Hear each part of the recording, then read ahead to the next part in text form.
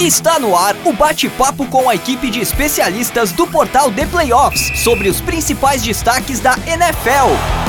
Livecast The Playoffs. Fala galera que curte a NFL, está no ar mais um Livecast The Playoffs, edição número 58 do Livecast, esse programa que vai ao ar ao vivo sempre às terças-feiras aqui no YouTube e que também é publicado como podcast às quartas-feiras. Um abraço para você que nos ouve ao vivo, né, nos assiste ao vivo no YouTube, e um abraço para você que nos ouve no futuro em versão podcast.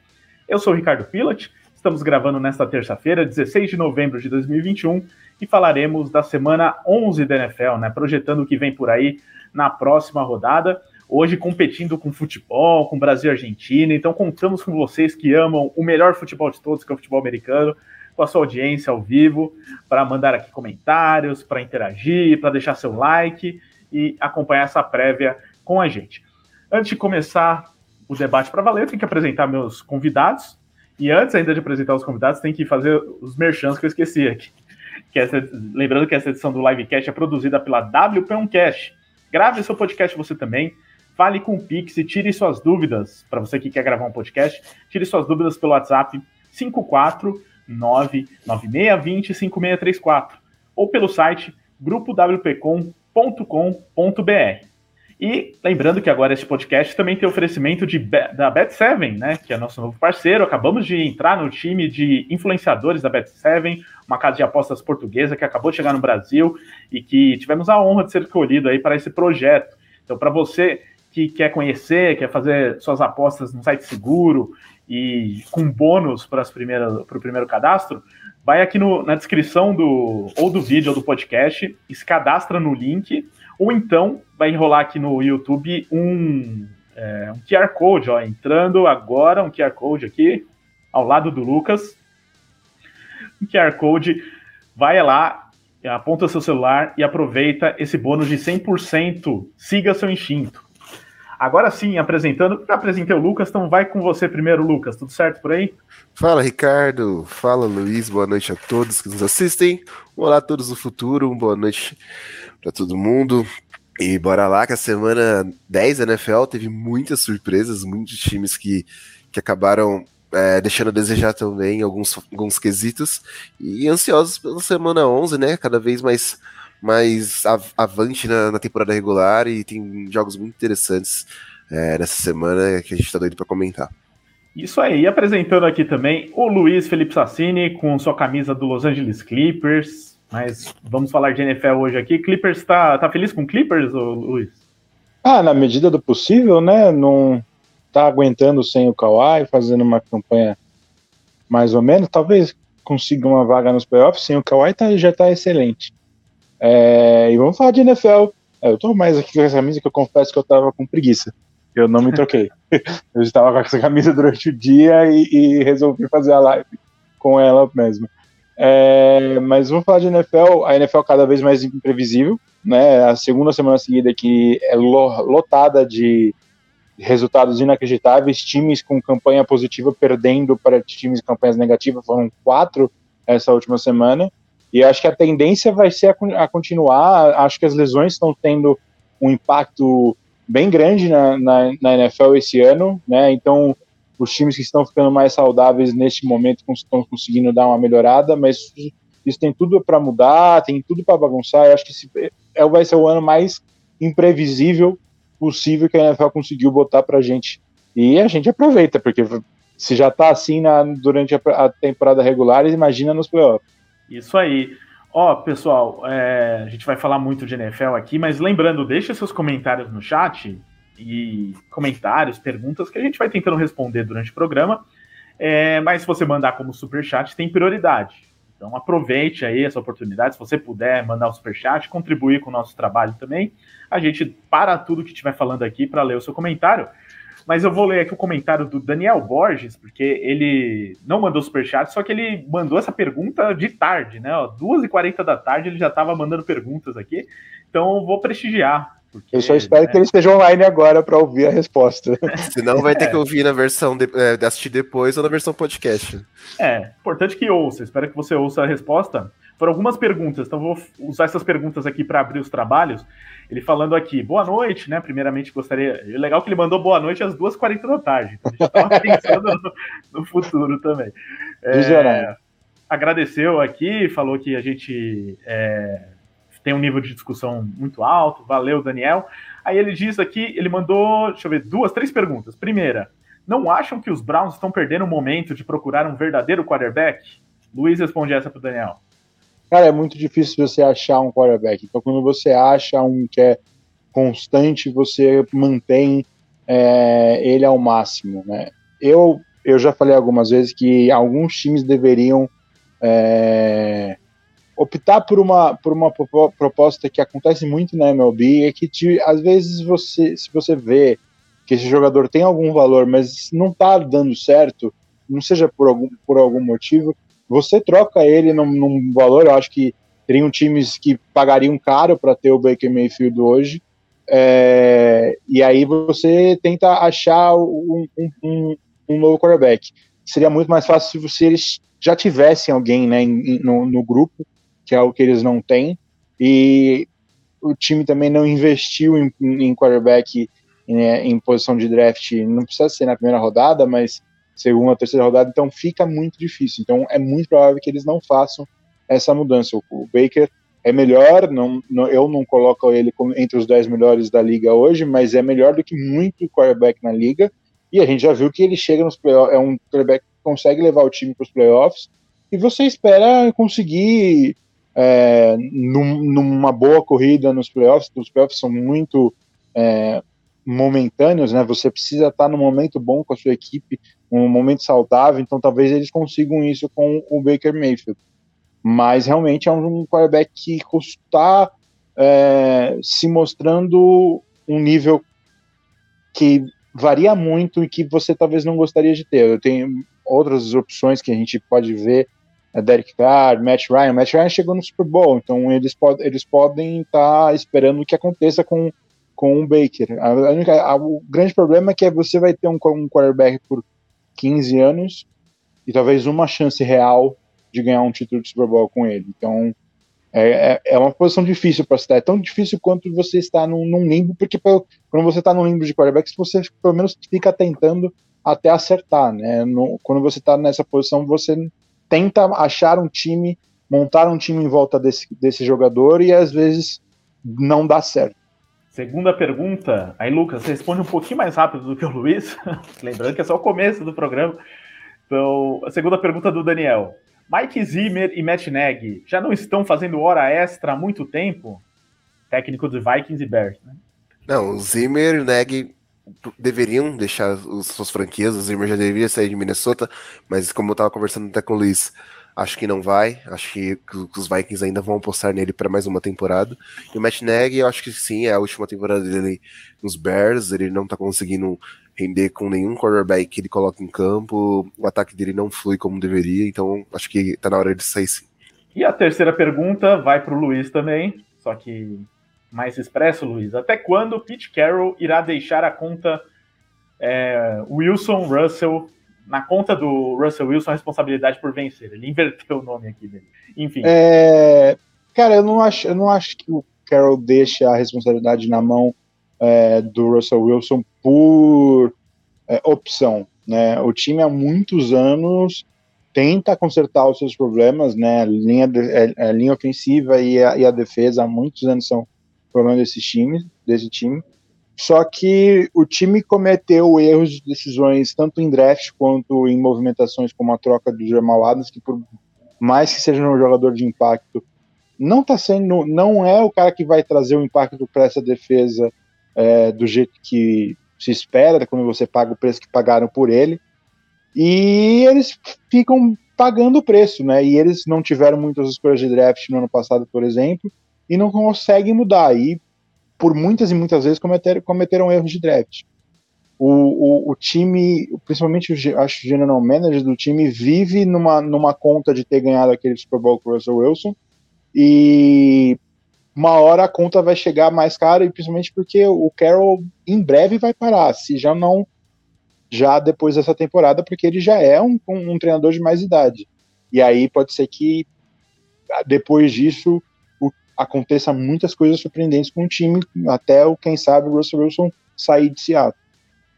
E o Ricardo ficou no mudo. No clássico, né?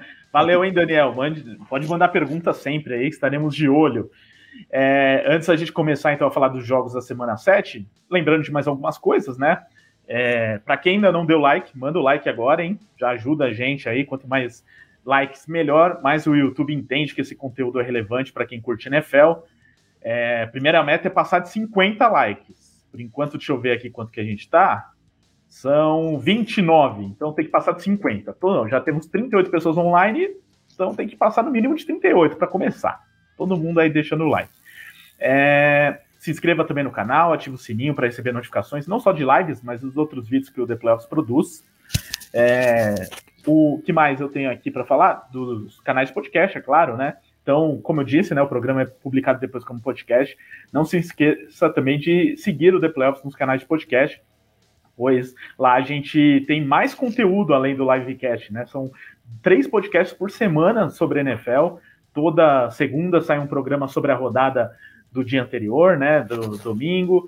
Toda quarta sai o livecast em versão podcast. E toda sexta sai o programa sobre o Thursday Night Football. Então, é importante que você siga o The Playoffs nos canais de podcast também. E que mais? Temos também o nosso número de WhatsApp. Sempre importante passar aqui o número, colocando na tela. Olha só. Grupo de NFL. 11 9 4666 8427. Esse é o número para você que quer entrar num grupo de NFL do The Playoffs, passar o dia todo comentando sobre a NFL, não só falando de NFL, mas também fazendo amizades, né? Gente que curte NFL, sempre bacana. Então é só mandar mensagem para esse número que está na tela e a gente te adiciona. Tem grupo também de NBA, né? Para o Luiz que gosta, de MLB, de NHL. Então você pode mandar mensagem lá que a gente te adiciona. Isso posto, acho que podemos começar. Eu estava aqui para pegar um negócio, peguei aqui atrás do notebook para ajeitar a lapela do meu fone. Não sei se o áudio está bom aí para você. Eu vi que o Lucas mandou no privado aqui falando que está rolando um chiado. Se você no chat, no vídeo, né, você que está assistindo, ouvir esse chiado, avisa a gente aqui, porque eu não estou ouvindo chiado. Você está ouvindo, Luiz? Eu também não estava ouvindo, não.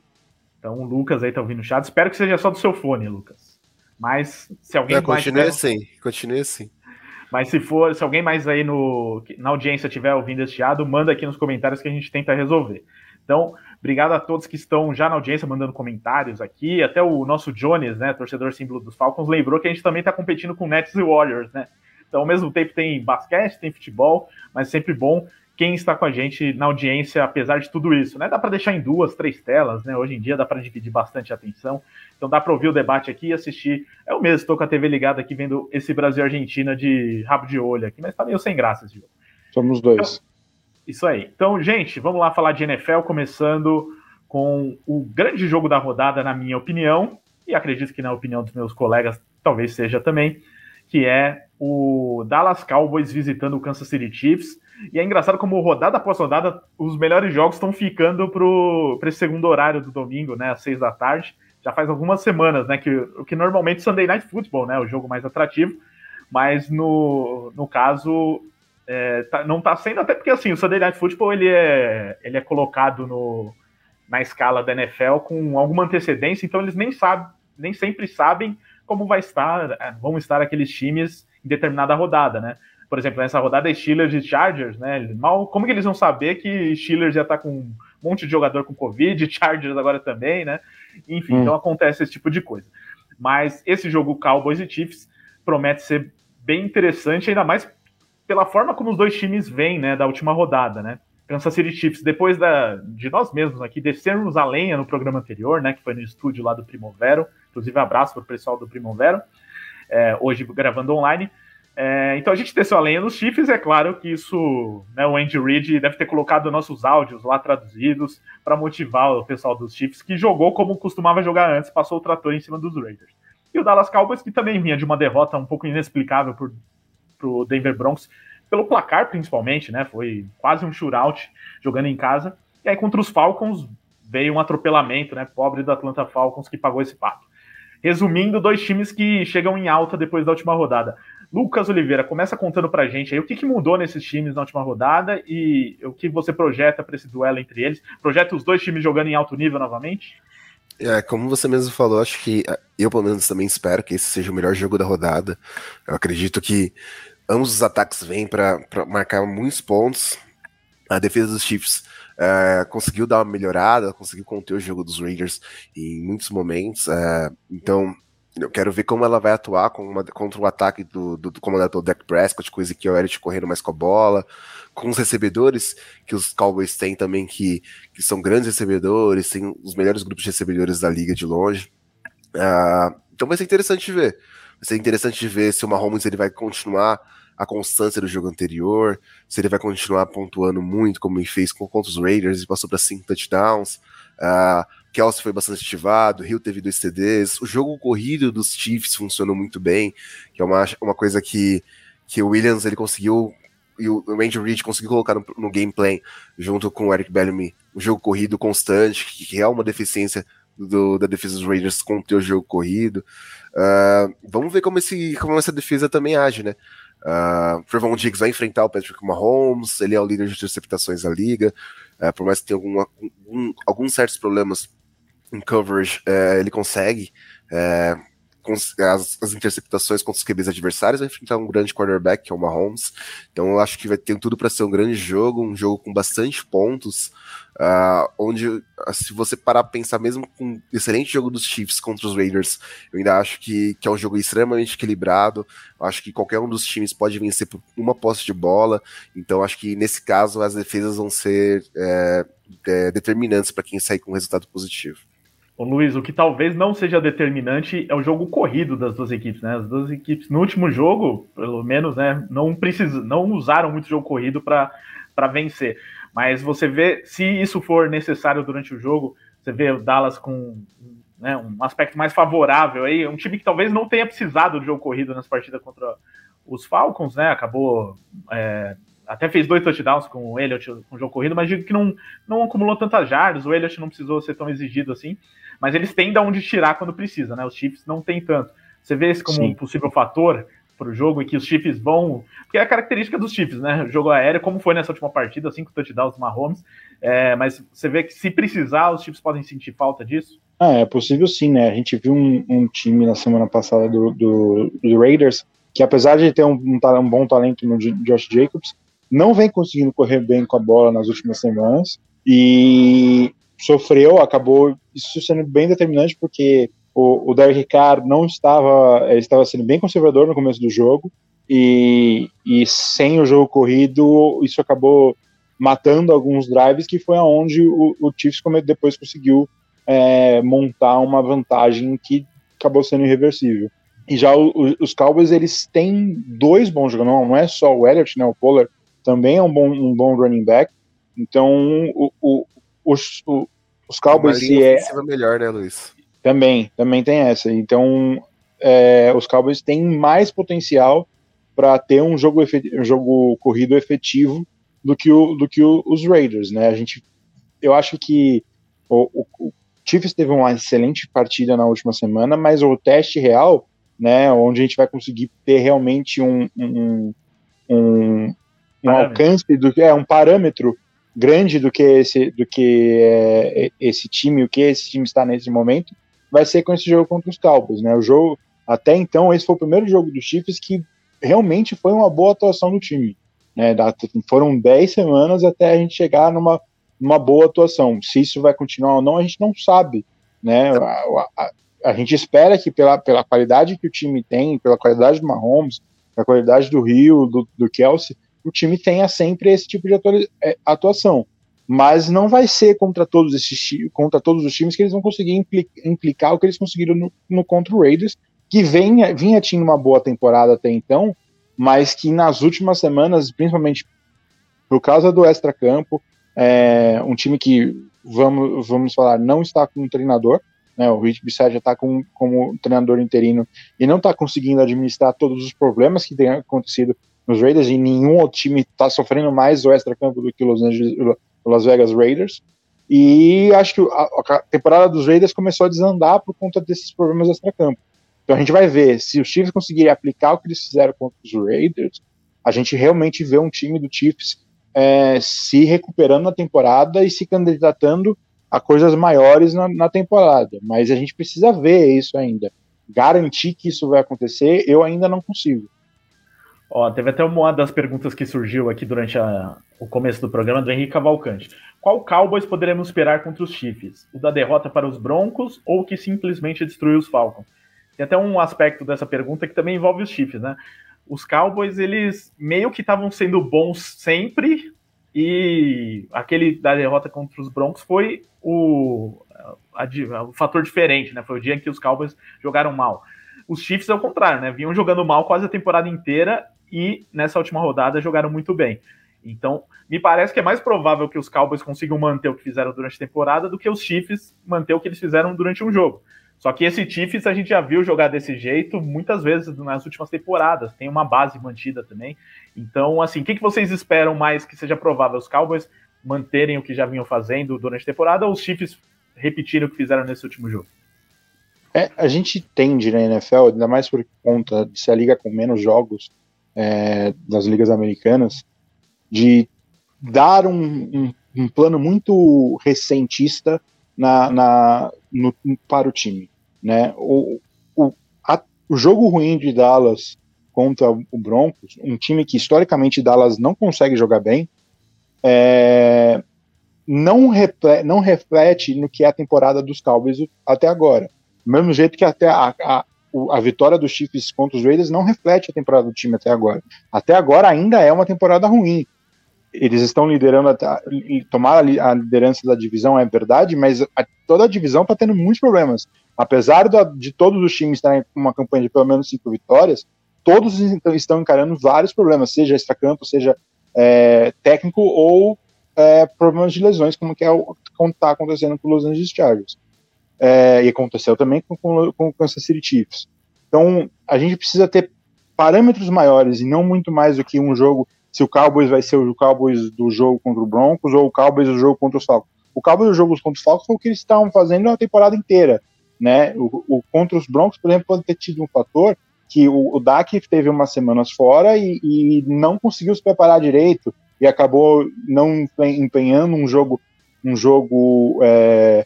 bom contra Denver, ou Denver, por exemplo, marca muito bem o jogo corrido e eles tiraram o jogo corrido dos Cowboys naquela semana.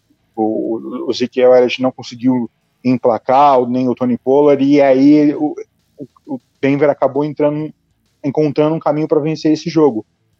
É muito básico a gente só comparar um jogo. Eu acho que o Cowboys tem, né, no seu time características que, se você for olhar para outros jogos dos Chiefs na temporada, o Cowboys teoricamente deveria sair melhor do que, por exemplo, os Raiders conseguiram na última semana. Então, mas até vir a acontecer, até porque os Chiefs são um time que você espera boas coisas o tempo inteiro, é outra conversa.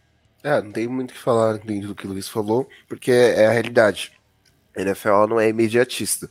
Você tem que fazer uma análise de toda a temporada, de como os times vêm jogando ao longo disso. Os Cowboys têm feito grandes jogos, têm feito bons jogos. Claro que, vez ou outra, você pega adversários que não têm tido uma temporada tão boa, que é o caso do Falcons, que tem oscilado, tem sofrido com lesões. E os Chiefs, tem que saber também quais Chiefs que vão entrar em campo, né? Se são os Chiefs que jogaram com os Raiders ou os Chiefs que vêm atuando durante toda a temporada. E quanto a essa defesa dos Falcons, quanto essa defesa dos Cowboys vai conseguir jogar com o Patrick Mahomes, quanto ela vai conseguir pressioná-lo, isso é muito importante. Os Raiders, por mais que tivessem tentado, eles não conseguiram pressionar o Patrick Mahomes como ele vinha sendo pressionado ao longo da temporada. A linha ofensiva, ela conseguiu desempenhar um jogo no qual ela conseguiu fazer aberturas para a corrida do Williams e conseguiu proteger o Mahomes o suficiente para ele conseguir passar a bola. Isso também é muito importante. Então, eu acredito que até nesse tipo de questionamento o jogo vai ser muito equilibrado. Eu tô curioso para ver também como que vai ser esse duelo aí do ataque dos Cowboys contra a defesa dos Chiefs, que a gente também desceu a lenha nos últimos programas, com toda a razão. Mas eles vêm de 2 jogos, tudo bem, contra os Packers foi um bônus ali, que não pegou o Rodgers, mas beleza, levou só 7 pontos. Agora contra os Raiders, acho que ali sim, aqui contra os Raiders, sim, a gente pode ver mais méritos da defesa dos Chiefs, né? No que eles conseguiram fazer, comparado com o jogo anterior, né? Acho que foi um trabalho que a defesa foi um pouquinho melhor, só que agora vai enfrentar um ataque muito mais difícil de conter, né? Então, vai ser aquela coisa que se os Chiefs eles vão conseguir segurar a pontuação baixa para que o ataque não precise fazer de novo 41 pontos, porque não vinha conseguindo fazer tantos pontos antes, né, Luiz? Foi sem dúvida uma melhora na atuação, mas eu ainda teria muita calma, porque por mais que eles seguraram os Raiders, a gente, por exemplo, tem o drive do touchdown, que acabou no touchdown do Edwards, num touchdown longo, que a defesa do Chiefs caiu nos mesmos erros que eles estavam tendo a temporada inteira. Não fosse uma jogada bizarra do Deshaun Jackson, teria tudo para ter acontecido a mesma coisa naquele drive. Então a defesa dos Cowboys a defesa dos Chiefs ainda vem sofrendo algumas coisas. E contra o ataque dos Cowboys, talvez o resultado não seja o mesmo se eles caírem nesses mesmos problemas. O Daniel Sorensen continua sendo um problema, né? Ele fez uma interceptação do Derek Carr, numa jogada que o Carr não deu para entender o que o Carr estava fazendo, porque no momento que ele começou a fazer a mecânica do passe, todo mundo no estádio, quem estava assistindo pela TV, já viu qual ia ser o resultado daquela jogada. Talvez um desespero de provavelmente ir para mais um punch se não acertasse aquela jogada, e acabou criando um problema que um QB como o Carr não deveria criar. E a gente sabe que os Cowboys não vão cometer esse tipo de erro, e o passe longo dos Cowboys é uma arma. Tanto a Amari Cooper quanto o CeeDee Lamb são jogadores que costumam fazer jogadas desse tipo. O Dak consegue encontrar os seus recebedores em profundidade. O Michael Gallup voltou também bem, né, Luiz? Exato, o Michael Gallup voltou bem. Então os Cowboys têm armas para explorar esse defeito da defesa dos Chiefs. E a gente vai ter que ver se a defesa dos Chiefs realmente tem a melhora que apresentou na última semana, ou se ela vai voltar a cair nos mesmos problemas que teve até agora na temporada. Muito bem, alguns comentários rolando, e chegou o superchat do Gilson Soares, né? Não é sobre esse jogo, mas superchat tem prioridade, então a gente vai ler agora. Valeu, Gilson. Ele mandou boa noite e perguntou se os Rams não forem aos playoffs, vocês acham que o McVay pode cair? Duas coisas que eu não vejo os Rams ficando fora dos playoffs. Eu acho muito difícil isso acontecer. E mesmo que acontecesse um desastre, por exemplo, o Stafford machucar, e aí eles, por falta de reposição, eles percam todos os jogos restantes e não entrem nos playoffs, eu acho muito difícil o McVay ser demitido. É um cara que tem muitos anos de bons trabalhos, né, sem peças. Chegou no Super Bowl. Já chegou no Super Bowl e sem peças, né, com o Jared Goff como quarterback.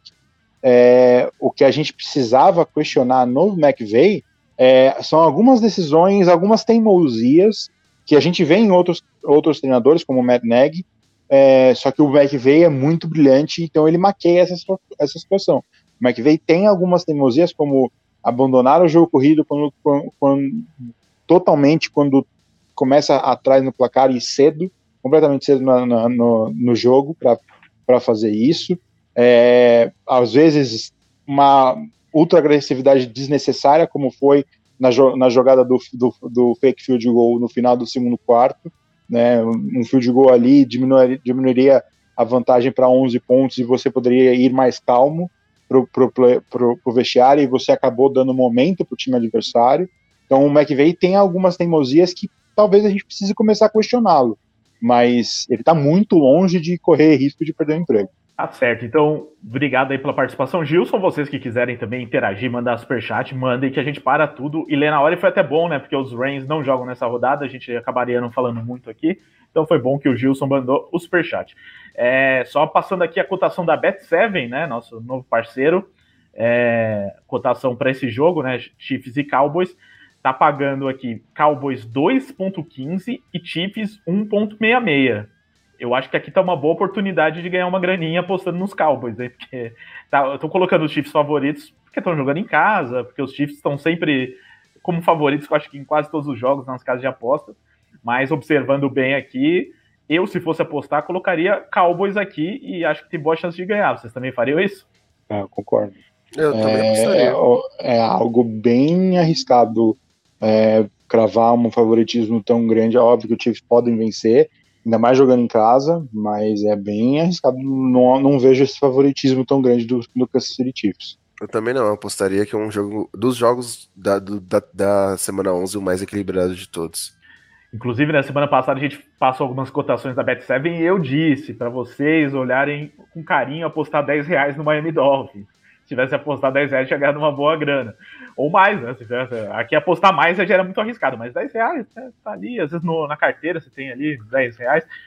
Colocasse nos Dolphins, valeria a pena. Você que também quer apostar aí uma graninha, tem aqui o QR Code, ó, desse lado, aqui, do lado do Luiz, tá com o Luiz.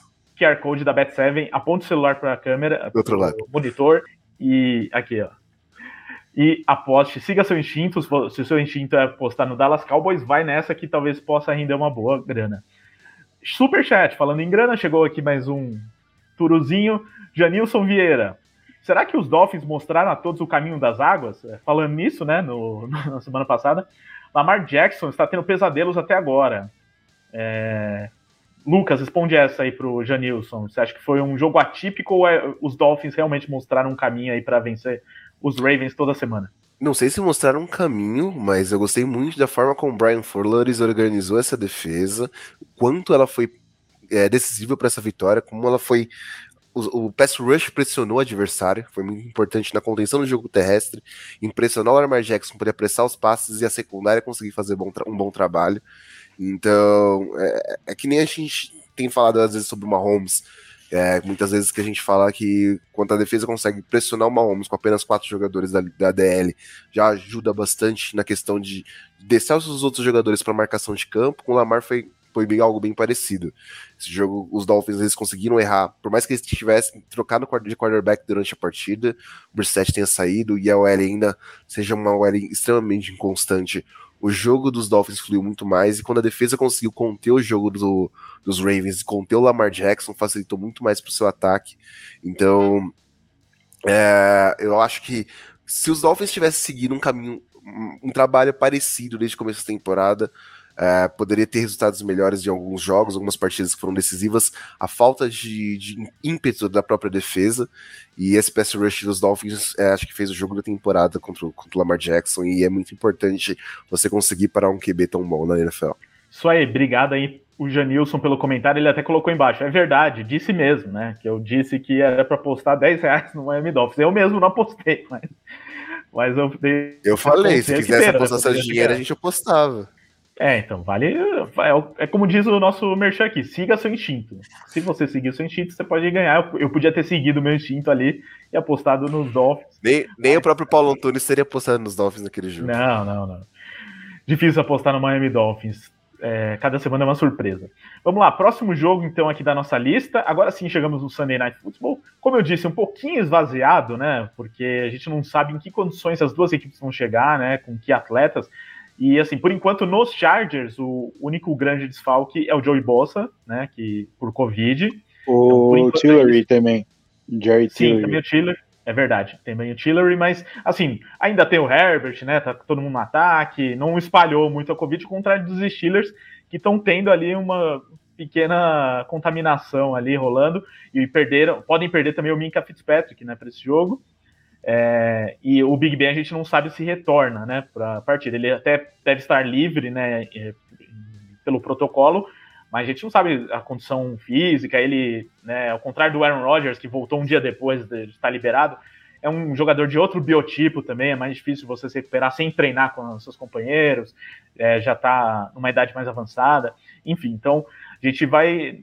hoje mesmo saiu uma declaração do Mike Tomlin sobre isso, dizendo que não tem certeza, pode acontecer, mas não tem certeza se o Big Ben vai jogar, e que eles estão treinando com a possibilidade do Mason Rudolph jogar. E aí, sem o Big Ben e sem o Fitzpatrick jogando contra o Justin Herbert, meio complicada a situação para os Steelers aqui sequer ameaçarem os Chargers. Mas os Chargers, durante as últimas rodadas, não vem jogando bem, né? Estão perdendo algumas partidas que um time que foi cotado até para começar a virar um contender na AFC no começo da temporada não poderia perder, né? Então, eu também não confio tanto assim nos Chargers, apesar dos possíveis desfalques dos Steelers. E você, Luiz, acha que vai ser fácil para os Chargers se o Big Ben não jogar, por exemplo?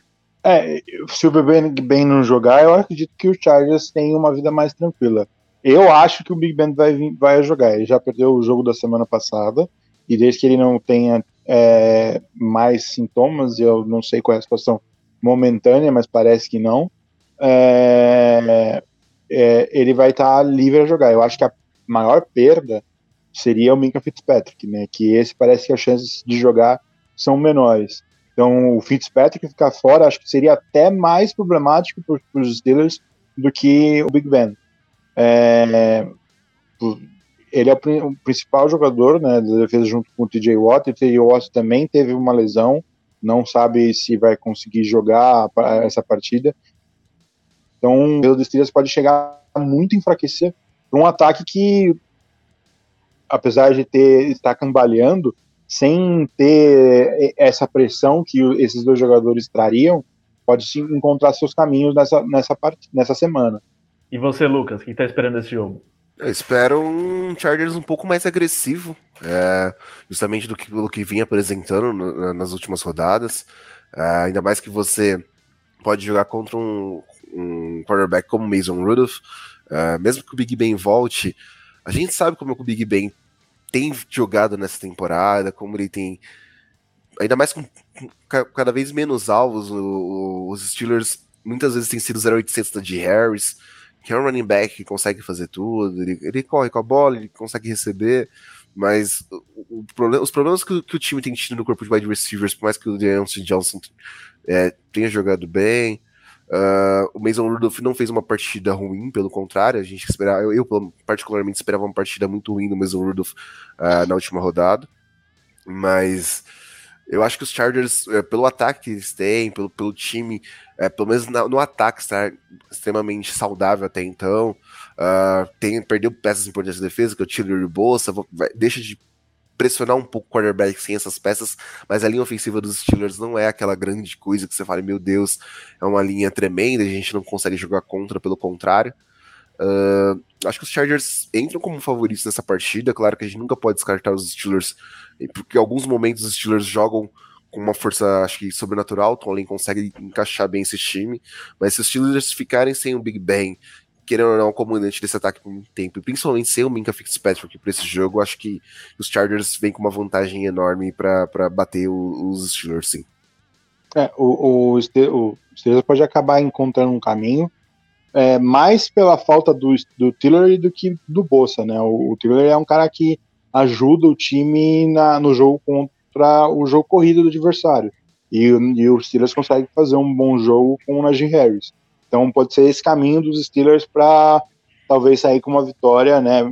Lembrando que o time da costa leste jogar na costa oeste também nunca é fácil, né?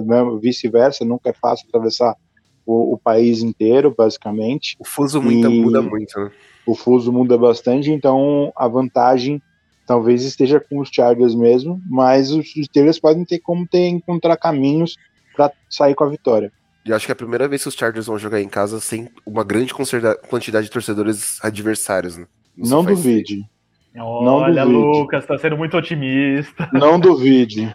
Torcida dos Steelers é fanática também, né? Não duvide da incapacidade da torcida do Chargers de deixar o torcedor adversário tomar acho que é muito mais fácil o estádio.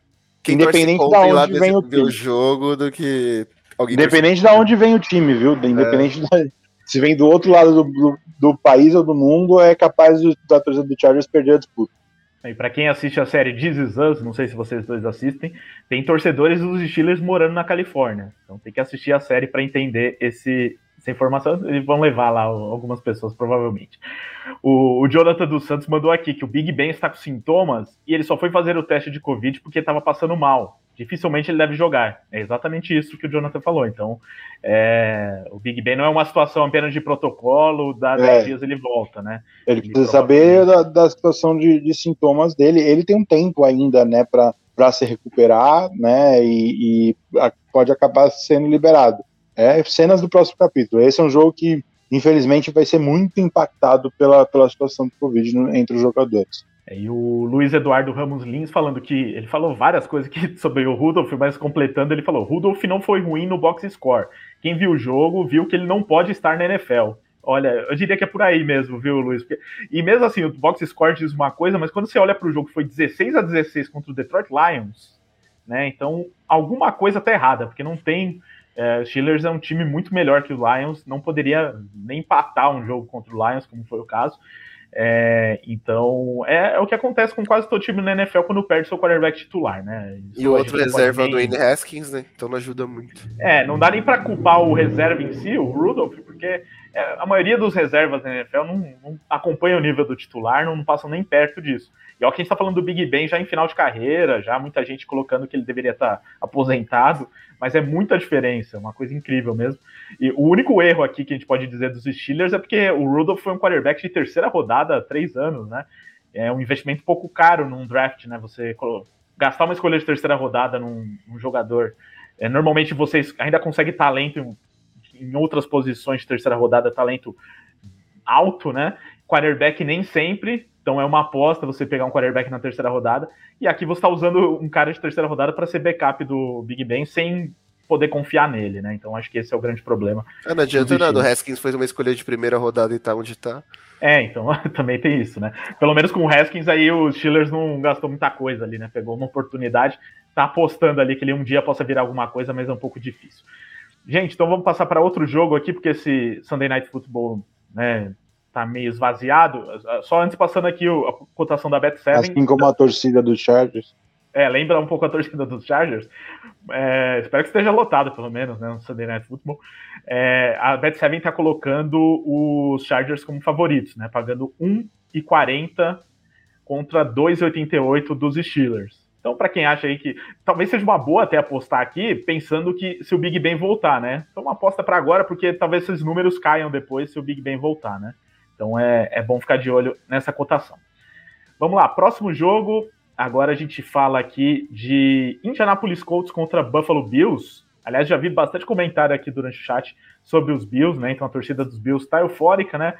Porque teve aquele jogo, mais uma daquela semana 9 estranha, né? Que os Bills conseguiram perder do Jacksonville Jaguars e por 9-6, né? Que é um placar ridículo. Mas aí contra os Jets, né? Teve esse... Nem todo mundo tem essa oportunidade, né? De jogar poder se recuperar na rodada seguinte enfrentando o New York Jets. Foi o que aconteceu com o Buffalo Bills. Então eles passaram um trator nos Jets, fizeram o que deveriam ter feito contra os Jaguars também, de verdade seja dito. Mas enfim, se recuperaram. Enquanto o Indianapolis Colts também vem de vitória justamente contra o Jacksonville Jaguars, né? Num jogo com placar um pouquinho mais apertado, né? Poderia ter sido mais fácil também para os Colts, até pelo que foi o primeiro quarto daquele jogo. Então os Colts sofreram um pouco, mas venceram o Jacksonville Jaguars. E os Colts estão numa sequência boa, né? Começaram aí perdendo bastante no começo da temporada. Foram 4 derrotas nos primeiros 5 jogos e nos últimos 5, 4 vitórias, né? Então, agora os Colts se encaminhando e jogando mais dentro do que a gente esperava. Lucas, começa aí falando o que você está esperando desse Colts e Bills pra gente. Eu acho que tem tudo para ser um excelente jogo. Os Colts, eles vêm embalados. O Jonathan Taylor, na ausência do Derrick Henry, tem sido o melhor running back da NFL. Corre atrás de uma linha ofensiva muito boa. Por que parece que tem o mesmo número de jardas corridas do que o Derrick Henry agora. Exatamente o mesmo número. É igual, o mesmo número, realmente.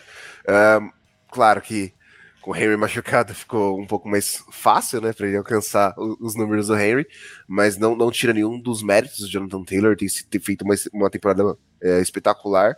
O Nyheim Hines também tem aproveitado bem as oportunidades que ele tem tido dentro de campo. Acho até que o Marlon Mack talvez tivesse um pouco mais de toques na bola, mas com esses dois running backs à frente dele fica mais difícil. Esse jogo dos Colts, corrida fica muito difícil. O Michael Pittman vem fazendo uma temporada decente, inclusive o Wentz tem se aproveitado bastante disso, na ausência do T.Y. Hilton, o Pittman vem sendo o wide receiver número 1 da franquia, e para isso também que ele foi draftado, para conseguir esse status até então.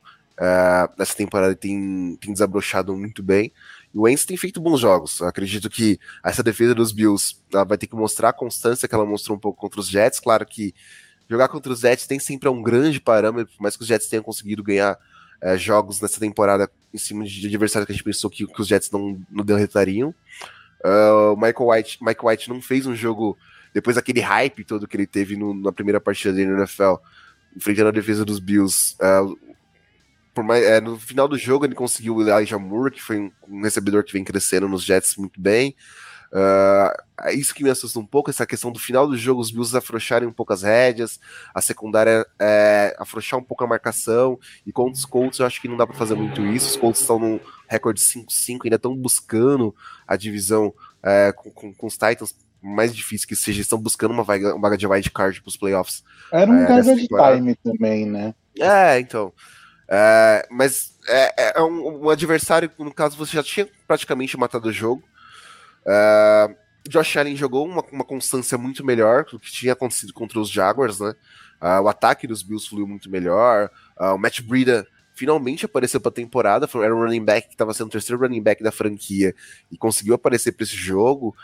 Conseguiu bastante jarda aérea, jarda terrestre, conseguiu receber alguns passes.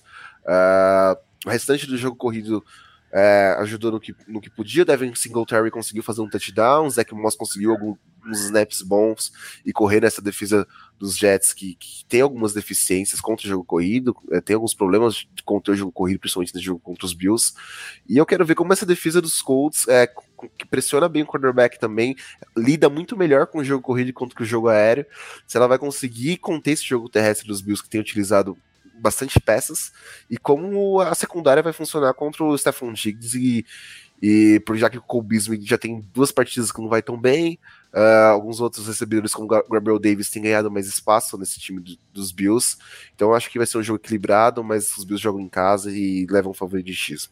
É por aí, Luiz? O Bills, sempre jogar com o Buffalo Bills em Buffalo não é uma tarefa fácil. Eu acho que o caminho fica tanto para a vitória dos Bills ou para a vitória dos Colts, fica na produção do Jonathan Taylor.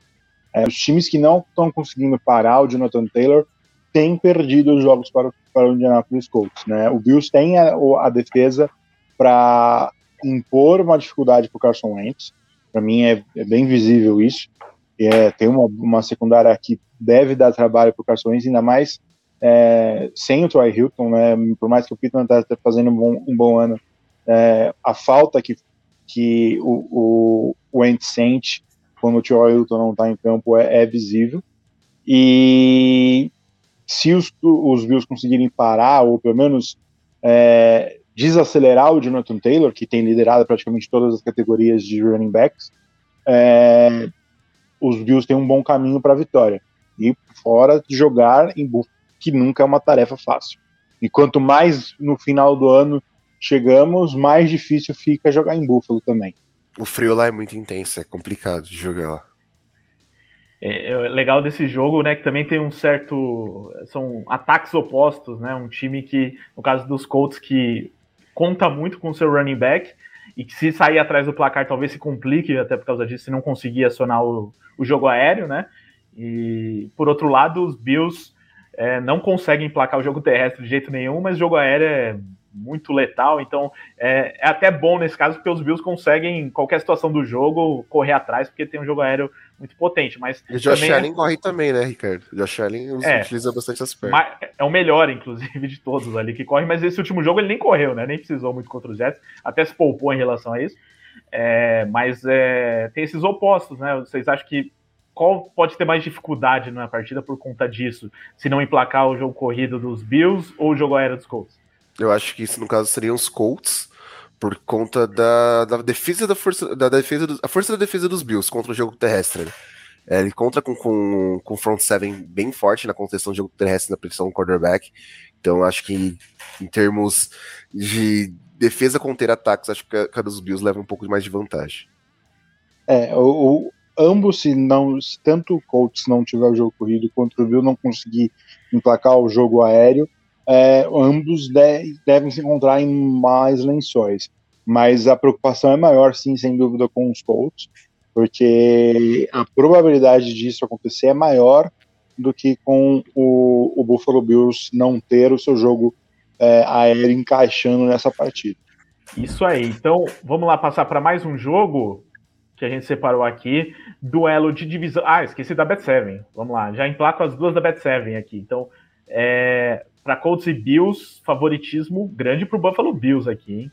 1.27 para os Bills contra 3.68 para os Colts. Aqui talvez mais uma oportunidade de aposta, porque acho que todo mundo concorda aqui que os Bills são favoritos, mas os Colts não são tão piores assim, na minha opinião. Então dá jogo, né? Pelo menos dá para apostar. Acho que a diferença tá grande aqui. Então, se eu falei para apostar R$10 nos Dolphins, dá para apostar 10 nos Colts também, né, Lucas? Não, dá pro Fernando apostar, pô. Fernando, o Miguel, eles conseguem. Cada um dá 5, né? Aí eles dividem a aposta e ganham os lucros. Só respondendo o Luiz Eduardo Ramos Lins, que ele falou que foi o Flacco, não foi o White. O Flacco ele fez o touchdown no jogo dos Jets, mas o White teve 4 interceptações nesse jogo e jogou a maior parte do jogo. Então, o seu comentário era sobre o White naquele momento, né? Respondendo ao Luiz. São tantos quarterbacks bons lá nos Jets que até você se confunde, né? Em Nova York tem muito quarterback bom, se somar todos que estão lá, né? Dá o quê? Dos dois times, se somar os quarterbacks dos dois times, dá um quarto. Muito bem, pelo que eu vi, inclusive, aqui acabou o jogo Brasil-Argentina. Agora é uma boa hora aí para todo mundo largar o jogo e vir para cá. Então, avise seus amigos aí que estavam vendo futebol, manda o link para eles no WhatsApp, fala, agora larga o futebol, vamos falar de futebol americano. E ainda tem bastante análise para fazer. Vamos falar agora de Packers e Vikings, clássico da divisão norte. Segundo a Bet7, já antecipando essa para não esquecer depois, favoritismo do Green Bay Packers, mas aqui mais equilibrado, o que para mim é até o contrário, né? Comparando com esse de Colts e Bills, eu acho que esse daqui deveria ser um pouco mais desequilibrado. Mais favoritismo para o Packers, pagando 1.70 contra 2.09 para o Minnesota Vikings. Mas por ser jogo em Minnesota, acho que equilibra um pouco, né? Clássico de divisão também sempre é equilibrado. Só que, Lucas, começa você falando desse jogo. A gente viu uma última rodada aí, os dois times venceram, né? Tem esse fator também, então os Vikings vêm aí com moral por causa do último jogo, contra os Chargers, que é um bom adversário. E o Packers, por outro lado, fez um jogo bem medíocre contra os Seahawks, mas ganhou. De qualquer maneira, os Seahawks, durante a temporada, acho que vem mostrando muito mais consistência, né? E a tabela indica isso, né? Apesar dos Vikings estarem na segunda posição da divisão, é uma campanha 8-2 contra uma campanha 4-5, né? Então tem um desnível bem grande aqui do Packers para o resto da divisão. E o Minnesota é o único que talvez faça frente. Você está esperando esse equilíbrio aqui, que nem as casas de apostas, ou esse desequilíbrio que eu estou supondo aqui, até pela campanha das duas equipes? Cai no mudo. Finalmente. Eu acho que, assim, partindo do princípio do último jogo dos Packers contra os Seahawks, e toda a polêmica envolvendo o Aaron Rodgers, que a gente já discutiu no último podcast, a gente já deu nossa opinião sobre, e a ausência do Aaron Jones nesse ataque, o J. Dillon vai tomar de assalto esse ataque, vai ser o running back número 1 na ausência do Jones, mas ainda assim, eu acho que tende mais o equilíbrio justamente por isso. Os Packers, eles, quando estavam sem o Aaron Rodgers, com o Jordan Love jogou, eles não utilizaram muito bem o seu jogo corrido, nem com o Aaron Jones, nem com o J. Dillon. Pagaram contra isso, contra a fraca defesa do Kansas City Chiefs. Num jogo contra o Seattle Seahawks, com o Seattle Seahawks tendo diversos tipos de problema. O time conseguiu um shootout, ele conseguiu sair com a vitória sem sofrer pontos, a defesa foi bem, inclusive até o Kevin King conseguiu ter uma interceptação, que é algo que acho que nem a própria Mia acreditou quando viu. E aqui a ausência hoje aqui tá na Injured Reserve, né? Quem tá perguntando. Aliás, um beijão pra Mia, que tá aí descansando. E o Cousins é aquela questão de que vai depender muito de como a defesa do adversário joga, né? A gente falou um pouco mais cedo do Mike Zimmer. É um treinador que eu não queria ver mais em Minneapolis. O trabalho do Mike Zimmer, pra mim, já tá mais que saturado. E eu acredito que até o próprio Cousins não tem um futuro tão garantido assim na franquia. Ainda assim, eu quero ver como o Justin Jefferson vai jogar contra essa defesa. Na última partida contra os Cardinals, ele teve 143 jardas recebidas, que é uma quantidade enorme para um wide receiver. A defesa dos Packers conseguiu pressionar bem o Russell Wilson na partida contra os Seahawks, então quero ver como o nosso querido Kirk Cousins, o amado Kirk Cousins da Mia, vai lidar com essa pressão também vinda do box dos Packers. E eu quero ver como o Aaron Rodgers ele vai jogar essa segunda partida depois de toda a polêmica, depois de não ter tido uma partida tão boa contra uma defesa dos Seahawks que consideram ter uma secundária fraca, tem muitas deficiências. E não que a Minnesota seja extremamente boa, mas é um time que vem jogando bem, com uma consistência boa, conseguiu conter bastante Justin Herbert, o Dalvin Cook conseguiu implementar um pouco do jogo corrido também, que é uma coisa que estava faltando nesse time. Eu acredito que vai ser uma partida equilibrada, uma partida de divisão. Os times estão buscando, os Packers hoje têm uma situação melhor, com um recorde de 8-2, os Vikings estão buscando essa vaga no wild card, tem um time capaz para isso. E se o Mike Zimmer não conseguir atrapalhar esse gameplay, ele conseguir implementar um jogo em cima do LaFleur e conter o Rodgers, e principalmente o J. Dillon, que vai ser uma válvula de escape muito grande pro time dos Packers, eu acho que os Vikings têm sim como levar um equilíbrio dentro de casa. E é incrível, né, Luiz, como esse último jogo mostrou, também não foi grande coisa, não, Packers, mas a diferença do time com o Aaron Rodgers, sem Aaron Rodgers, porque tem boas peças no elenco dos Packers, perderam o Aaron Jones agora, também vai ser uma grande perda, mas tem um running back para isso. Agora aquele draft que o Rodgers tanto criticou, pelo menos tem uma coisa boa, né, conseguiu ter um running back reserva à altura, ou quase à altura do Aaron Jones, mas é outro time, né, quando tem o Rodgers em campo, enfrentando esse Minnesota Vikings aí, que também a gente nunca sabe muito o que esperar, a não ser que são sempre jogos apertados contra eles. Então, acho que no placar vai ser difícil a gente ver os Packers se desgarrando muito. Mas eles são favoritos, né? O favoritismo é justo para o Packers, né? Atualmente é o melhor time na NFC, né? Vamos debater até o final do ano com alguns outros times, mas o que tem jogado melhor. Uma boa discussão essa, né? É uma boa discussão quem é o melhor time da NFC. Tá com uma defesa que tá jogando. NFL, né? Tá com uma defesa, principalmente por conta disso, que tava jogando num nível muito alto, né? Mesmo na derrota contra o Kansas City Chiefs, foi um ótimo jogo da defesa, que provavelmente se o Aaron Rodgers tivesse em campo teria sido uma vitória. E teve um bom jogo contra o Russell Wilson na semana passada e tem tudo para ter um bom jogo contra o Kirk Cousins. A situação é que os próprios Vikings têm tido muitos jogos apertados, né? Não é um time que tem ficado muito atrás no placar todas as semanas, né? Mesmo nas vitórias e nas derrotas, é um time que sempre está perto e às vezes os jogos estão sendo definidos nos últimos segundos. E acho que tem tudo para acontecer novamente, a não ser que a defesa do Packers consiga anular totalmente o Cousins, que não é impossível.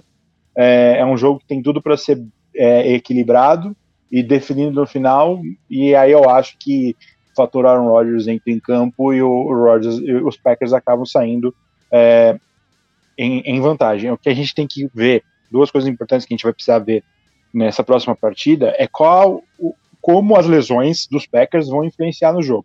O Aaron Rodgers, o Aaron Jones, a gente sabe que o A.J. Dillon pode fazer um bom trabalho. O Whitney Merciless, que estava fazendo um bom ano pelos Packers, qual é a falta que ele vai fazer na defesa? Né? Eu não sei se não chego a acreditar que seja ao nível de mudar o nível da defesa, mas pode ser que sim, os Packers sintam alguma falta, principalmente quando você vai encarar um time que tem o Dalvin Cook do outro lado, que pode ser um caminho para os Vikings. Então, é um jogo que pode ter muitos cenários, provavelmente um jogo apertado, e, no meu ponto de vista, o Packers tem uma pequena vantagem pelo fator Aaron Rodgers. Até uma coisa sobre o Dalvin Cook, né? Semana passada a gente até falou um pouquinho sobre esse caso, né? Que tinha surgido ali um pouco antes da live, né? Sobre uma acusação, ele acusando uma mulher de extorsão e de agressão, de violência doméstica, e o que saiu depois é que a própria moça também entrou com um processo contra ele pelo mesmo motivo, né? De violência doméstica. Então agora a gente está nessa situação de saber quem está falando a verdade, ou né, se os dois estão falando a verdade, mas é uma situação um pouquinho delicada para a gente ficar de olho aí para saber se isso pode influenciar no Dalvin Cook jogar ou não nas próximas semanas.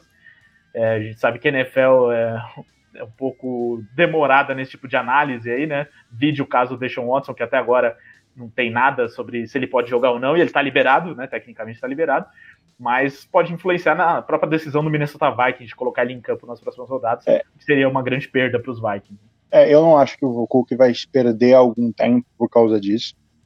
Há uma história que, infelizmente, eu acho que a gente não vai ter a realidade exposta. Né? Tá muito obscura a situação. Mais não uma delas, né? Mais uma de milhares de histórias que acontecem no NFL, que infelizmente é muito obscura e é capaz que o Cook não vai perder nenhum tempo por conta disso. Infelizmente, mais uma história complicada no extenso histórico de casos desse tipo na NFL. Comentários aqui, Luiz Eduardo Ramos Lins. Isso é pela ausência do Aaron Jones, melhor jogador de ataque do ano. Do ataque no ano, né? A questão das cotações, talvez as casas de aposta, né? Que o Luiz falou. O Henrique Cavalcante. O QB que perder o jogo vai ter que se vacinar. O Cousins supostamente acho que já vacinou, né? Mas não eu acho contra a vontade. Nenhum dos dois vacinaram até onde eu... eu acho que o Cousins não vacinou, não. Foi o Tannehill que vacinou contra a vontade, né? Mas vacinou. Realmente é muito difícil para eles, né? Terem que cuidar da própria saúde, é muito complicado. Janilson Vieira. Ia ser engraçado, muito engraçado ver a reação da Mia se Green Bay perder para a franquia que ela mais odeia. Não sei se é a que mais odeia, né? Mas tem o Chicago Bears, né? Para um quarterback que ela mais odeia, talvez. Isso é verdade. E já perdeu algumas vezes, né? Então, né, vamos ver. Semana que vem acho que ela volta e a gente vai saber se ela vai estar feliz ou triste. Bom! O Matheus Meotti. Os Vikings poderiam estar melhor, com uma campanha melhor, porque muitos jogos que foram para prorrogação e perdidos no detalhe. É verdade, os Vikings, né, perderam realmente muitos jogos aí por bobeira, mas também ganharam alguns jogos também no apagar das luzes, né? Acho que contra os Lions foi um que eles ganharam com um field goal, último lance, assim. Então teve também alguns momentos assim. O Antônio Lopes. O Aaron Rodgers tem que se vacinar, kkk. Tem que vacinar, seria bom, né? O Leonardo Martins. Vamos amassar os chifrudos. Deve ser torcedor do Green Bay Packers. Seguindo aqui, vamos lá. Último jogo da nossa análise mais profunda dos principais jogos da rodada. Depois a gente vai para o Expresso falando dos outros jogos também. Jogo entre Cardinals e Seahawks, que também duelo de divisão importante, de dois times que perderam na última rodada. Cardinals com uma desculpa, pelo menos, para perderem, né? Perderam sem o Kyler Murray, sem o DeAndre Hopkins. Tudo bem que sem esses dois eles conseguiram ganhar dos Niners na semana anterior, mas lógico que não é toda semana que isso vai funcionar, né? E o Carolina Panthers, uma defesa boa também, que se mostrou forte mais uma vez. A estreia do Ken Newton para dar uma motivada ali, apesar de ter entrado durante o jogo. Enfim, Cardinals, então, precisa primeiro saber se a gente vai ter o Murray e o Hopkins na próxima partida, porque isso faz muita diferença. E os Seahawks, se eles vão ter o Russell Wilson em campo, ou se vão ter aquele dublê do Russell Wilson que entrou nessa última partida. O Russell Wilson aí experimentando o que é um jogo sem pontuações, né? Uma coisa incrível. Primeira vez na carreira dele. Exatamente, primeira vez na carreira do Russell Wilson passar um jogo inteiro zerado. Foi uma atuação terrível do Russell Wilson, e que ele disse que não é por causa da mão dele, né? Ele tava voltando de lesão. A gente falou na semana passada que era arriscado, né? Ele voltar assim. E continua sendo arriscado porque os Seahawks estão com uma campanha aqui de 3-6, ainda pode chegar aos playoffs, mas será que vale, Luiz, esse investimento todo aqui em colocar o Russell Wilson em campo, talvez não estando no 100% e com chances pequenas de playoffs? E como vai ser esse jogo aqui se a gente tiver o Russell Wilson nesse estado e o Arizona Cardinals completo? Eu acho que sim, porque a gente não sabe a realidade, qual é o futuro de Seattle. A gente não sabe quanto mais tempo o Pete Carroll vai treinar na NFL. eu tenho as minhas dúvidas se o Russell Wilson vai querer embarcar num projeto com Seattle sem o Pete Carroll, porque imaginando que o Pete Carroll saia, aposente ao final da temporada, o Pete Carroll saindo, vendo um novo treinador e o time cheio de problemas, provavelmente não tendo toda a capacidade financeira e escolha de draft para resolver isso. Então eu não sei quanto que o Russell Wilson vai querer ficar, né, no time. O time está com uma campanha ruim, mas eu acho que ainda pode recuperar, não vai ser fácil, isso é evidente que não vai ser fácil, mas ainda pode recuperar, e pode começar com esse jogo em que eles podem ter uma chance que eles não deveriam ter, porque se o Kyler Murray perde mais uma partida, o DeAndre Hopkins perde mais uma partida, mas principalmente o Kyler Murray fica fora do jogo, o Seattle tem a possibilidade de vencer essa partida com o Russell Wilson. Talvez eu não acho que eles vão ter a mesma facilidade que o Carolina Panthers conseguiu implicar nos Cardinals sem o Kyler Murray, porque o Carolina Panthers tem uma defesa muito superior ao do Seattle e do São Francisco, que não conseguiu realmente implicar a mesma situação, e o Colt McCoy acabou vencendo aquele jogo. Seattle não vai ter essa defesa, mas tem do outro lado um Russell Wilson que pode sim explorar os defeitos da defesa do Cardinals, que começa a sofrer sem o J.J. Watt, né?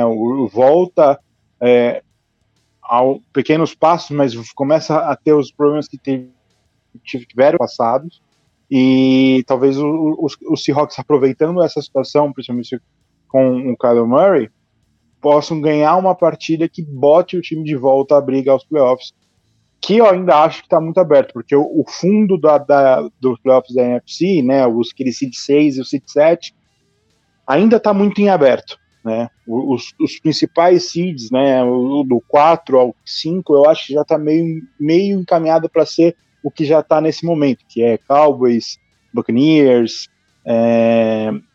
Cardinals, Rams e Packers. Os outros 2 seeds estão muito em aberto. Pode dar Seahawks, pode dar Falcons, pode dar Panthers, Vikings, Saints, até um Chicago Bears, mas eu acho muito mais difícil.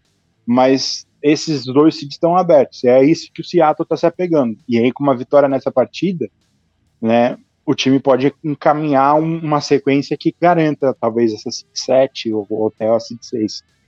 E aí, Lucas, também tá confiante assim no Seattle que nem o Luiz?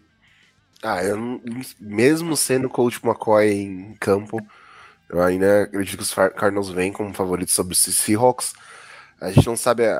O Russell Wilson falou que não foi a questão da mão dele, não foi uma questão que incomodou. Até se você analisar a tape do jogo contra os Packers, o spinning da bola tava ok. Mas, assim, me surpreendeu algumas questões diante de Seattle. Chris Carson deve voltar para esse jogo também. Ele tinha sido liberado da IR, ficou de fora do jogo contra os Packers, mas deve entrar em campo na partida com os Cardinals. Pode ser um diferencial. Chris Carson não consegue se manter saudável, mas ainda assim é um excelente running back, mas que essa linha ofensiva do Seahawks não ajude. Se o Wilson conseguir emplacar um bom jogo, coisa que a gente espera do Russell Wilson, ainda mais tendo um Tyler Lockett, DK Metcalf, o Everett teve um excelente jogo com os Packers, assim, de certa forma, por mais que o time não tenha pontuado, então tem que ver como vai vir a questão da pressão dos Cardinals em cima do Russell Wilson. Como o Luiz disse, sem o J.J. Watt, a pressão caiu um pouco, por mais que o J.J. Watt não seja aquele jogador dos tempos áureos dele, ele fez uma grande diferença. Ele ajudou muito o Chandler Jones nessa pressão que era um pouco mais necessária. Hoje o time vê o Russell Reddick, que tá lá nos Panthers, fazer quase 10 sacks na temporada, coisa que ele nunca conseguiu em Arizona. E sente falta de um jogador que consiga pressionar mais, principalmente pelo interior da linha defensiva, da linha ofensiva. Então vamos ver como o Seattle consegue reagir a esse jogo depois de um shootout contra os Packers, mas ainda acho que as condições do DeAndre Hopkins voltarem são mais favoráveis que a do Kyler Murray. Vamos ver como vai ser esse restante de semana. Normalmente os reports de quarta-feira são um pouco mais interessantes relacionados aos jogos do fim de semana. A gente não esperava, de fato, essa derrota acachapante pro Carolina Panthers, mas essa utilização dos Panthers com os dois quarterbacks, o Christian McCaffrey, ele jogou bem, por mais que ele não tenha sido o McCaffrey que a gente sempre espera. Ele e o Chuba Hubbard conseguiram dividir bem os snaps e conseguiram fazer um bom jogo contra essa defesa dos Cardinals, que não conseguiu conter tanto o jogo corrido. Ken Newton foi um fator que eu acho que, até porque pela questão de tape, de estudo dos Cardinals ter voltado agora, talvez pode ser uma questão que tem influenciado nesse jogo. Eu não acredito tanto nisso, mas vai ser interessante ver como esse ataque dos Cardinals vai enfrentar essa defesa fraca para mim dos Seahawks e como o Russell Wilson ele vai reagir perante essa defesa dos Cardinals. Bom, olha só, o Antônio Lopes ele mandou aqui: os Cardinals deram uma recaída desde a derrota para os Packers, e eu analisando como QB do Canoas Bulls, joga lá no time do Canoas de futebol americano, o Antônio, o Kyler Murray tá meio ruim.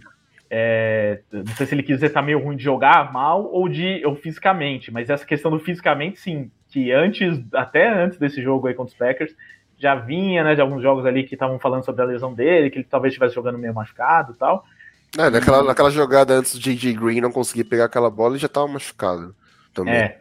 Então acho que o bom dos Cardinals aqui é que eles fizeram uma gordura boa na tabela, né? Então tá com uma campanha bem segura aí não sei se para ganhar divisão, mas para playoff, acho que é quase impossível que os Cardinals fiquem fora dos playoffs, a não ser que eles não tenham o Murray até o final da temporada. Aí tô dando até um pouco de sorte também, né? Deram um pouco de sorte. Porque eles nesse período que o Kyler Murray tá fora, eles venceram um e perderam a outra. Sim. E os Rams, que como parece ser o time que vai batalhar pela divisão contra eles, perderam os 2 jogos. Então eles estão dando um pouco de sorte também. E pode acabar até ser que o time brigue para ganhar a divisão por conta disso. Exatamente. Então acho que talvez até por isso eles não apressem a volta do Murray, se ele não tiver condições, ao contrário do Seahawks, né, meio desesperado, colocando o Wilson em campo, porque precisa, né, e talvez seja a última oportunidade deles chegarem aos playoffs, dessa geração aí, né, enquanto os Cardinals, vamos ver o que acontece, mas sem o Murray é outra equipe, não tenha dúvidas disso.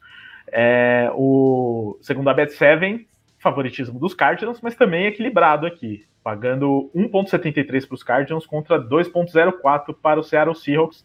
Então, vamos aguardar, talvez isso mude se o Murray for confirmado para o jogo. Enquanto ele não for confirmado, realmente há um equilíbrio e talvez boas chances para os Seahawks ganharem. Como a gente falou, né, uns times sem o seu quarterback titular sempre perde muito, né? Sempre difícil repor o quarterback titular, ainda mais um jogador do nível do Murray. Agora sim, a gente vai para aquela versão express aqui do nosso livecast, falando de todos os outros jogos da rodada, um pouquinho mais rápido, passando a bola para cada um dos nossos comentaristas aqui falar de um jogo. Mas continuem participando no chat, mandando perguntas sobre cada um dos jogos, e também o outro comentarista, se quiser intervir, fique à vontade. Enquanto isso, aproveite aqui o QR Code. Cadê? Não, aqui, tá. Tenho que me adaptar ainda aqui, QR Code da Bet7, se você quiser fazer uma aposta em algum desses jogos da rodada, já fica com o celular aí atento, aponta a câmera para o monitor e aproveita um bônus especial aí, ou se não, vai na descrição do vídeo, né? Você que está ouvindo o podcast que não tem a câmera para assistir, vai na descrição do podcast e aproveita essa promoção da Bet7 para fazer a sua aposta. Começando então com o Luiz aqui para falar dos próximos jogos da rodada. Thursday Night Football. O New England Patriots visitando o Atlanta Falcons, né? Jogo emblemático, para quem lembra daquele Super Bowl de alguns anos atrás. Tem até vídeos aqui que a gente já falou sobre isso, né? Do nosso Jones, que torce para os Falcons, virou torcedor naquele dia. E, bom, não tinha hora pior para uma revanche para o Atlanta Falcons, né? Vem de uma lapada aí contra o Dallas Cowboys, levou um massacre do Dallas Cowboys. E os Patriots deram um massacre no Cleveland Browns, né? Que aí não é qualquer time, foi um adversário de alto nível. Os Patriots, que até a gente semana passada ponderou algumas coisas, né? Que talvez não tenham sido tão testados, que quando foram testados não ganharam jogos, é um time ainda em construção. Mas até, daqui a pouco eu vou pegar os comentários aqui, a torcida dos Patriots deu uma bela empolgada depois desse jogo, hein, Luiz? E como vai pegar os Falcons, acho que vai aumentar a empolgação na quinta, né? Natural, né? Vencer um Cleveland Browns, que é verdade, não está tendo um bom ano, mas é um time capaz de empacar uma dificuldade pro Patriots, e o Patriots conseguiu dominar esse time. Então a empolgação é toda válida. Eu acho que talvez eu ainda teria algumas questões, por exemplo, o Mac Jones está tendo um bom ano, mas ainda não vi grandes coisas. Ele está sendo um ótimo game manager, né? Mas ainda não um QB extraordinário, que nem algumas pessoas estão pintando. Tem a total capacidade de vencer os Falcons, que são um time consideravelmente pior do que o Cleveland Browns, mas eu ainda teria um pouquinho de calma. Eu acho que os Patriots vêm para brigar por uma vaga de playoffs. Não sei se brigar com os Bills pela divisão, mas brigar por uma vaga de playoffs, e talvez eu conseguir, e talvez não seria impossível o Patriots vencer um jogo em playoffs. Dependeria muito do adversário, mas seria possível. E aí a gente tem um confronto com os Falcons, que tem seus altos e baixos, está brigando por playoffs na NFC também. A gente vai ter que ver como que a lesão do Cordarrelle Patterson vai influenciar nesse time. Ele estava sendo ponto focal do time, e agora eles perdem essa arma que estava sendo tanto utilizada como running back como wide receiver. Então eles perdem um jogador bem importante, e eu não sei se o Mike Davis vai conseguir cumprir a falta que ele vai fazer no jogo terrestre, e não sei se o Gage e o Zacharias, que já estavam com a difícil tarefa de substituir o Calvin Ridley, vão conseguir suprir a falta do Patterson também. Então os Falcons têm que se encontrar. Eu tô sentindo um cheiro de um jogo complicado, ainda mais que é um jogo de quinta-feira. É sempre difícil jogar como visitante na quinta-feira. A gente está vendo semana após semana times que eram muito favoritos, aconteceu semana passada, muito favoritos como visitante, e acabarem perdendo o jogo na quinta-feira fora de casa. Então talvez os Patriots caiam nessa situação. Não é fácil, e não seria nenhum absurdo para mim, também não me preocuparia se eu fosse torcedor de Patriots se esse for o caso, né? Mas é possível. Até a gente pode dizer assim que o Atlanta Falcons nem estava jogando para ser surrado como foi pelo Dallas Cowboys, né? Foi um resultado assim, pelo placar, acho que foi bem fora da realidade, assim, né? Sim, não, e o Dallas Cowboys é um time que é muito evoluído, um dos times que, assim, a gente tá botando naquela prateleira de cima da NFL título, hoje, né? Brigar por título. Então, também não foi um tão absurdo o Cowboys atropelar o Falcons do jeito que foi. O Cowboys tem esse potencial. O Patriots também pode ter esse potencial de atropelar os Falcons. É que o jogo na quinta-feira talvez não ajude. Eu só quero ver como a defesa dos Patriots vai sair depois de ter jogado contra a melhor linha ofensiva da liga e ter jogado muito bem contra a linha ofensiva dos Browns numa semana curta. Eu quero ver o desempenho do pass rush, da defesa dos Patriots como um todo, depois de ter enfrentado uma linha ofensiva muito difícil numa semana curta, que vai ser interessante.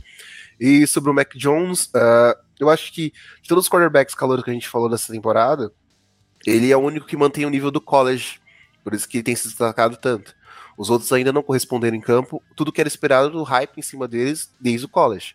O Mac Jones mantém o quarterback que era o quarterback de Alabama com o Bill Belichick. Então o destaque dele vem muito sobre isso, e acho que...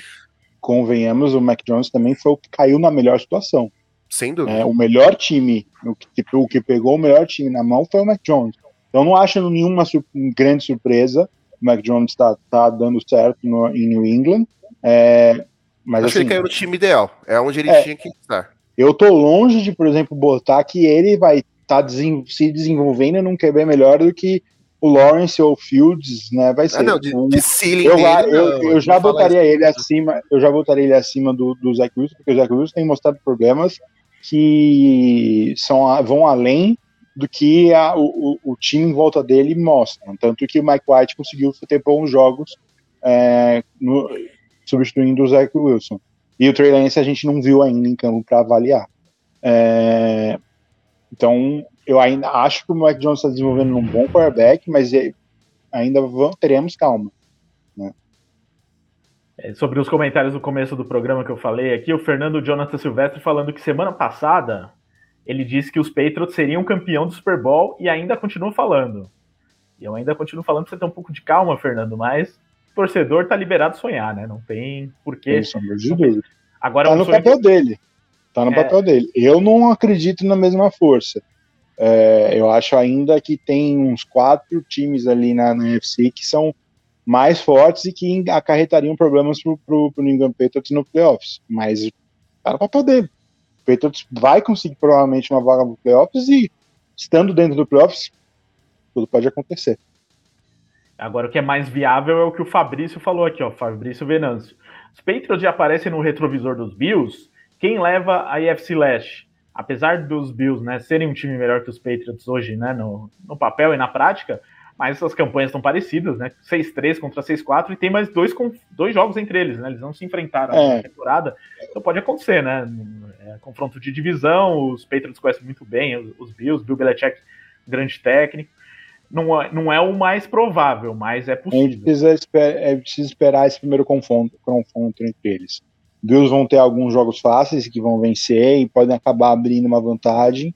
E se o Bills ganha o primeiro jogo, talvez já comece a desandar o título da FC Leste. Se o Patriots conseguir surpreender, que provavelmente eles vão entrar como azarões nesse jogo, o Patriots realmente entra na briga direta pela campanha na FC Leste. Lembrando que antes dos Bills, os Patriots enfrentam os Titans também. Jogo difícil também. O Matheus Felipe, vocês estão prontos para ver New England líder da divisão após essa semana? Porque se eles vencerem os Colts e os Colts ganharem, né, dos Bills, isso vai acontecer, pode ser, né, Matheus? Não é nada impossível, porque os Patriots são favoritos contra os Falcons, e os Colts ganharem dos Bills também não é nenhum absurdo. O Iago Nascimento, vocês dois, tá?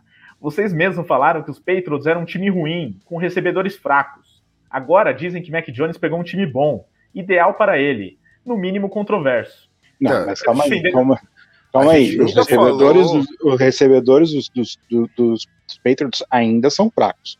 Não é um time de recebedores que você fala, não, eu estou tranquilo com esses recebedores. Não são os recebedores que estão carregando o Mac Jones.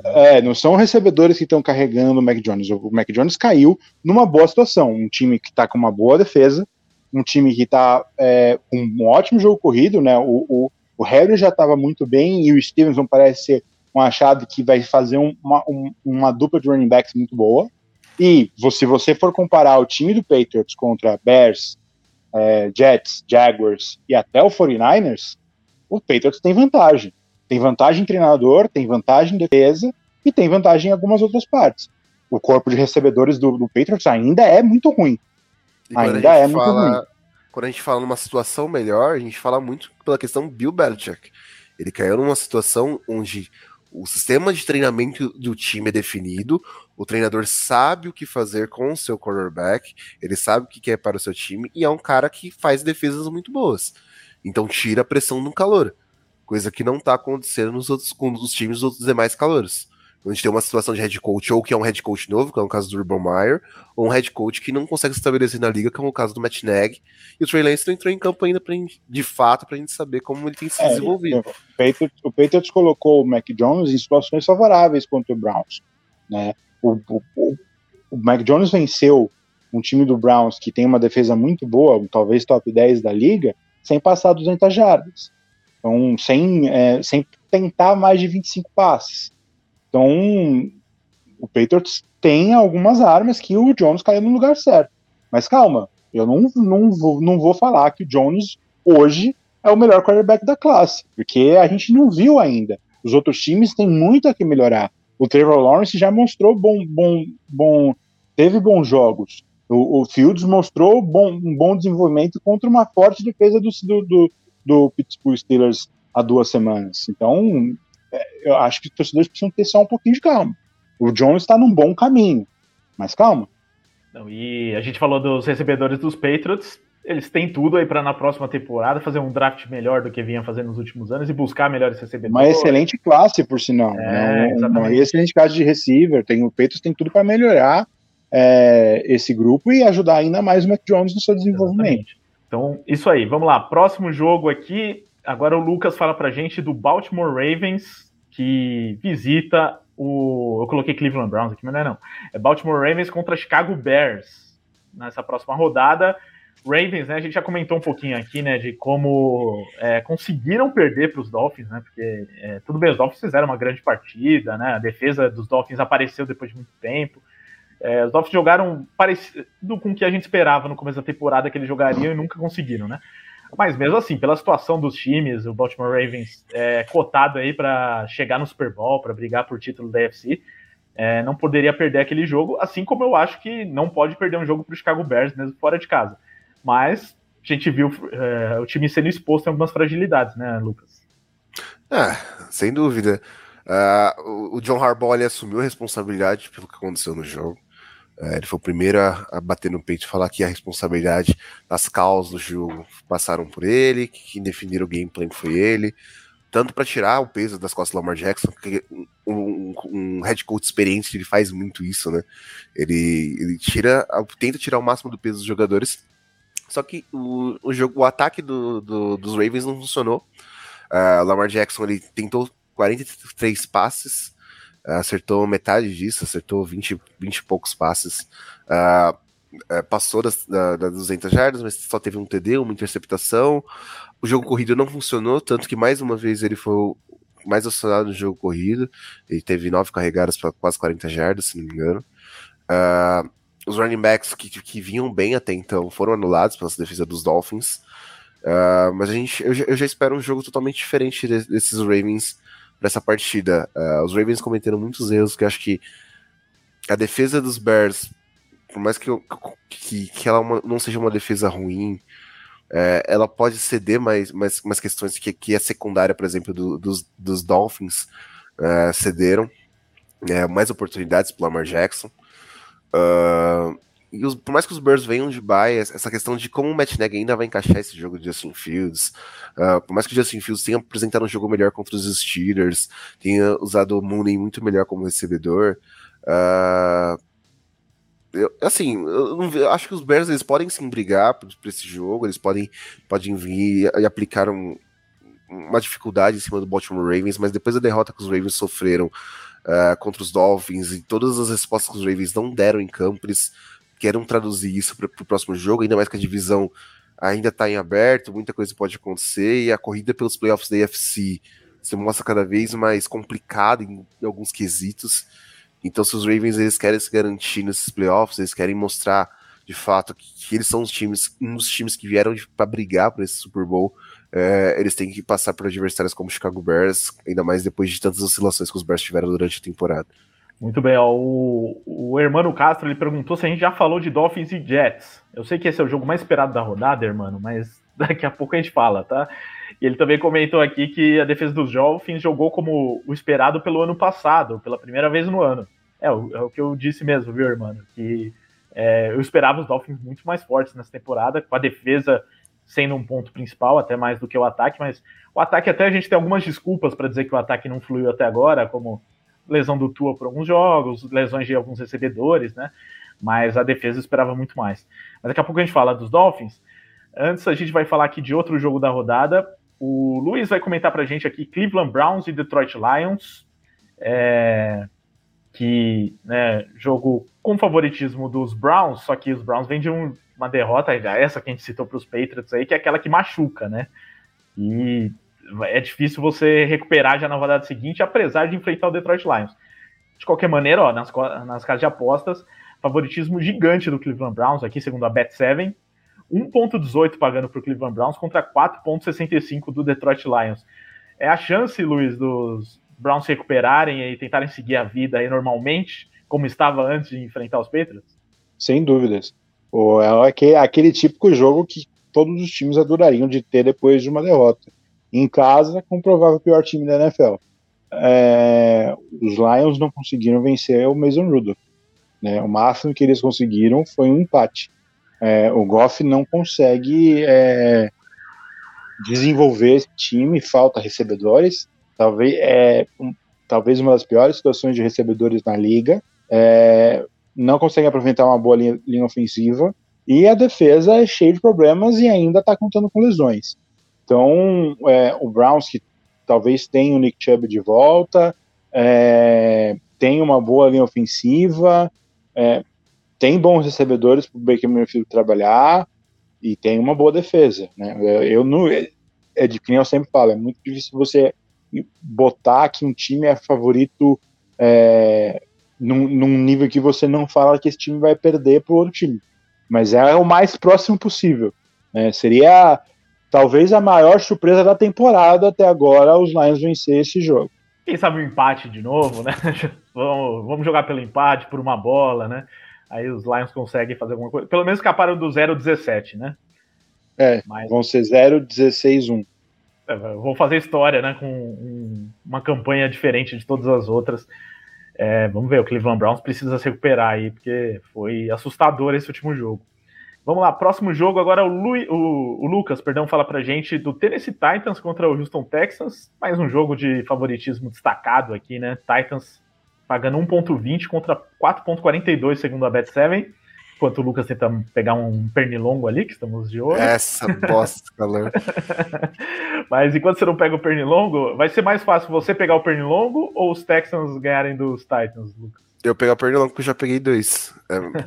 Claro, obviamente, porque infelizmente esse time dos Texans ainda continua um time muito limitado, é um time que, por mais que tenha tido a volta do Tyrod Taylor, conseguiu aquela vitória na primeira semana que todo mundo esperava que seria uma derrota dos Texans desde a primeira semana. Ele surpreendeu e chocou o mundo. Mas os Texans, infelizmente, é um time que vai estar nesse rebuild por um bom tempo. Os Titans têm feito bons jogos, mesmo sem o Derrick Henry, contra adversários mais fortes. Eu acho que eu não espero uma grande surpresa. Semana passada eu falei da questão dos Ravens e dos Dolphins, eu acabei zicando os Ravens.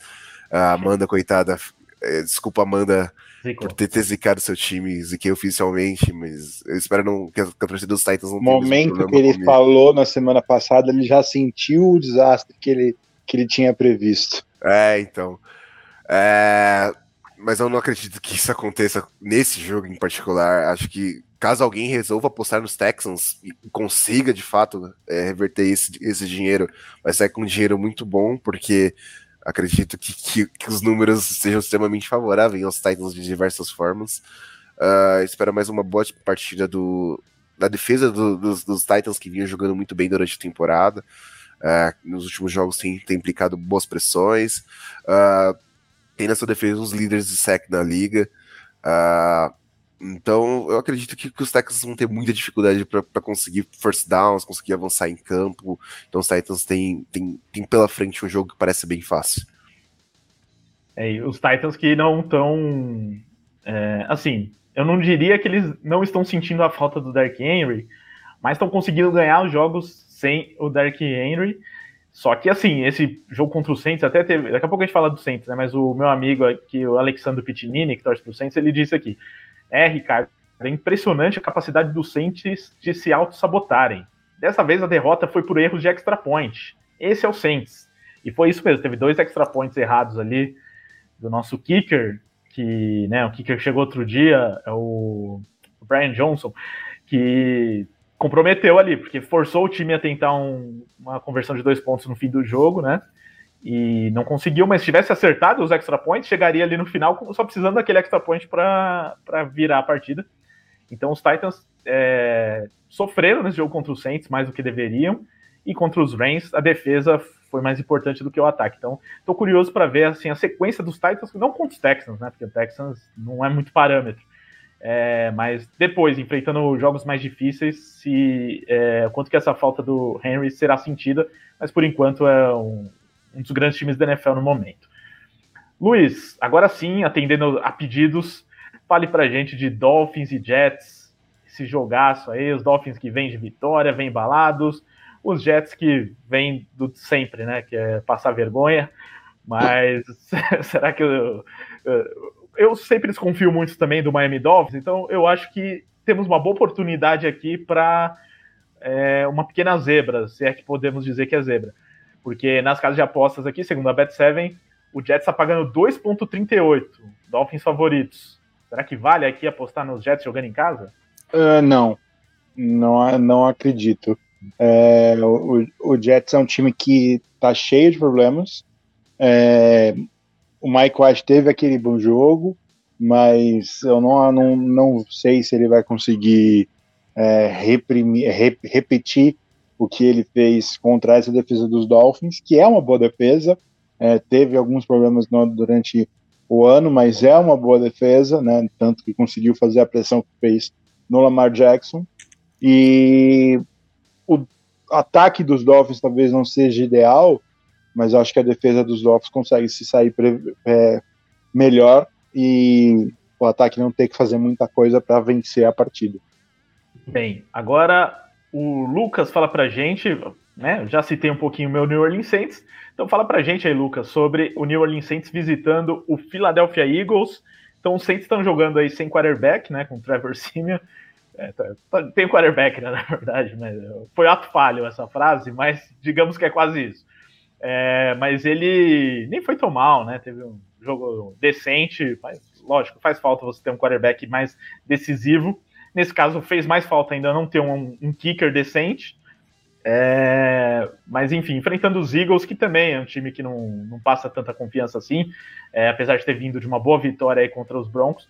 Então, um jogo um pouco mais equilibrado. Segundo a Bet7, esse jogo está colocando aqui o favoritismo para os Eagles, mas bem equilibrado. Tá 1,78 contra 1,98.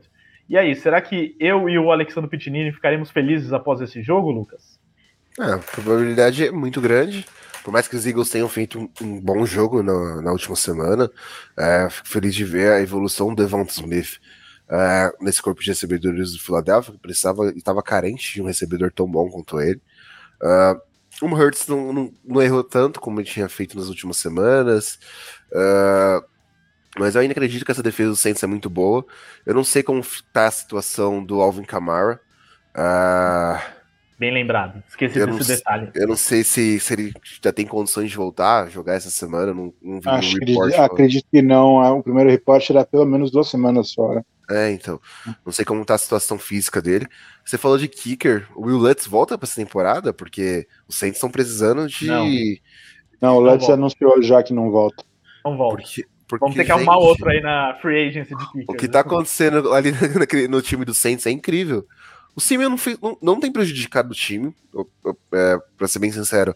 Eu pensei que teria muito mais dificuldade para impor esse jogo do ataque do Saints, que ainda tem esse problema de não ter grandes recebedores, não ter...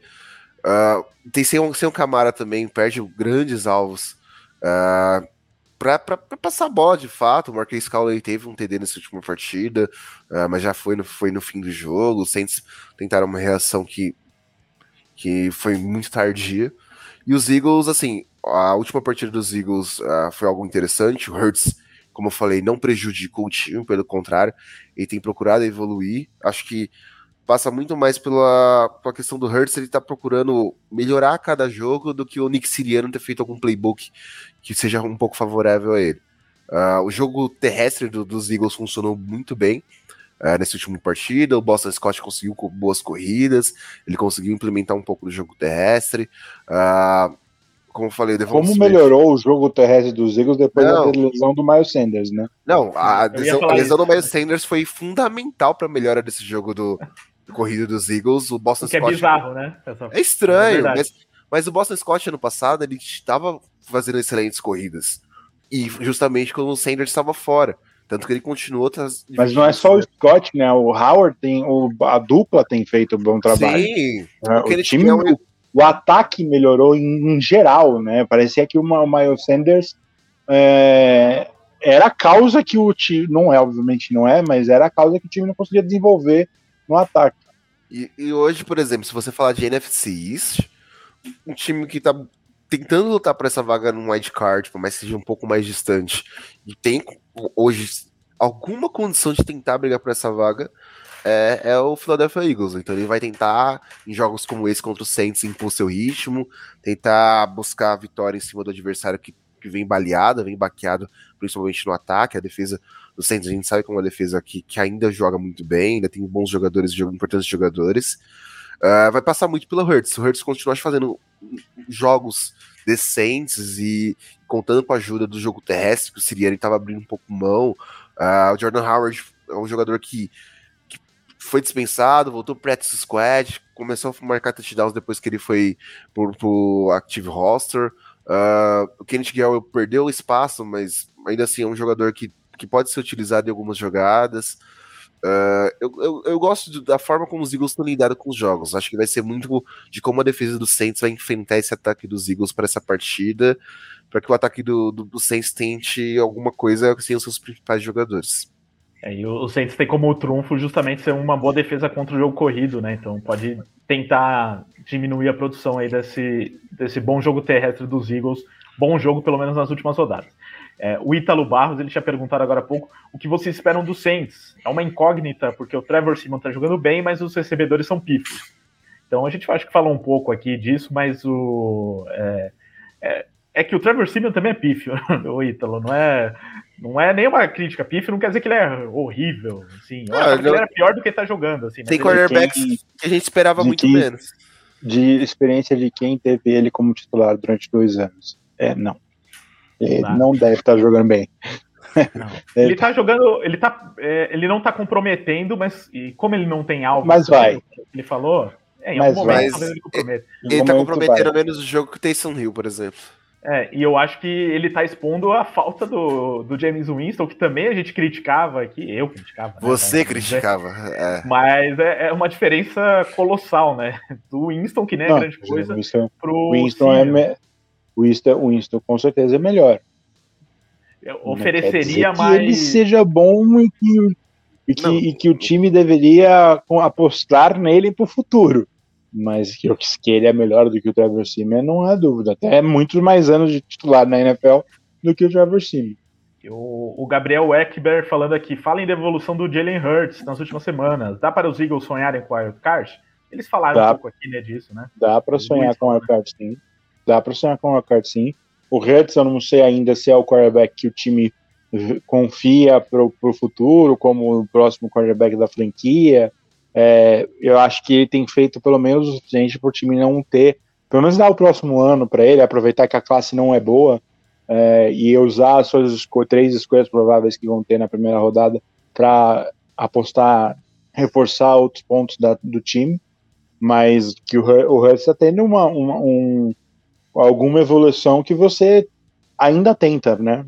Talvez ainda não seja aquele QB que o torcedor do Philadelphia Eagles queira ter para o seu futuro, mas dá para apostar um pouco ainda nele. E veio o superchat aqui do nosso Luiz Carlos Figueira, agora elevou o nível do superchat ainda depois do último programa, inclusive ele ganhou aquele leilão, a Mia vai ter que usar a camisa dos Eagles por causa dele. Comentário dele aqui, já tinha falado que o Hurts é um bom quarterback, e agora muitos têm reconhecido isso. Minha profecia está viva.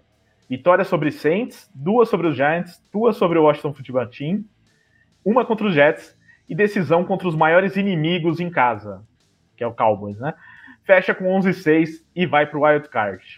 É possível, né? O que o Luiz tinha falado aqui. Eu tô acreditando mais nisso agora, Luiz, do que eu acreditei algumas semanas atrás. Mas Giants e Washington, Jets não é nada longe do provável.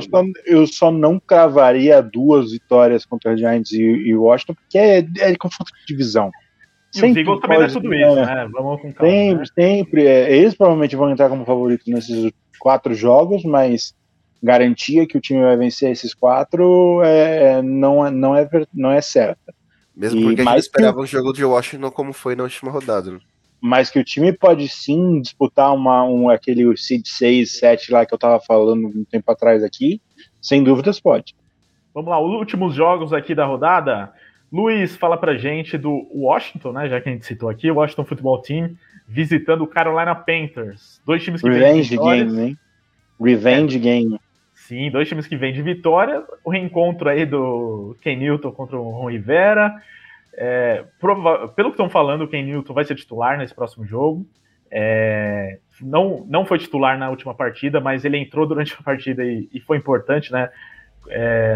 Fazendo algumas jogadas mais engraçadinhas ali, mas ele, desde o começo do jogo, traz mesmo não sendo também já longe do que foi o Ken Newton algum dia, mas é muito diferente do PJ Walker, do Sam Darnold, E os Panthers meio que já conhece, ele conhece, na verdade, os Panthers, né? Assim como o Ron Rivera conhece ele, né? E vem de uma grande vitória contra os Buccaneers. Quem que vai levar mais vantagem? É o Ron Rivera por conhecer o Ken Newton por conhecer o Ron Rivera? E o que você está esperando desse jogo? Nenhum dos dois, para falar a verdade. Eu espero uma vantagem nos Panthers pela boa defesa que o Panthers tem.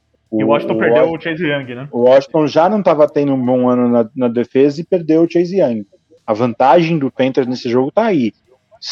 Eu acho muito mais fácil, e não é que eu quero acabar com o Ken Newton aqui, mas eu acho muito mais fácil o Washington ganhar esse jogo porque o Ken Newton comprometeu a partida dos Panthers do que algum dos dois times ter alguma vantagem por o head coach conhecer o quarterback adversário ou o quarterback adversário ter jogado contra o head coach do outro time, jogado com o head coach do outro time.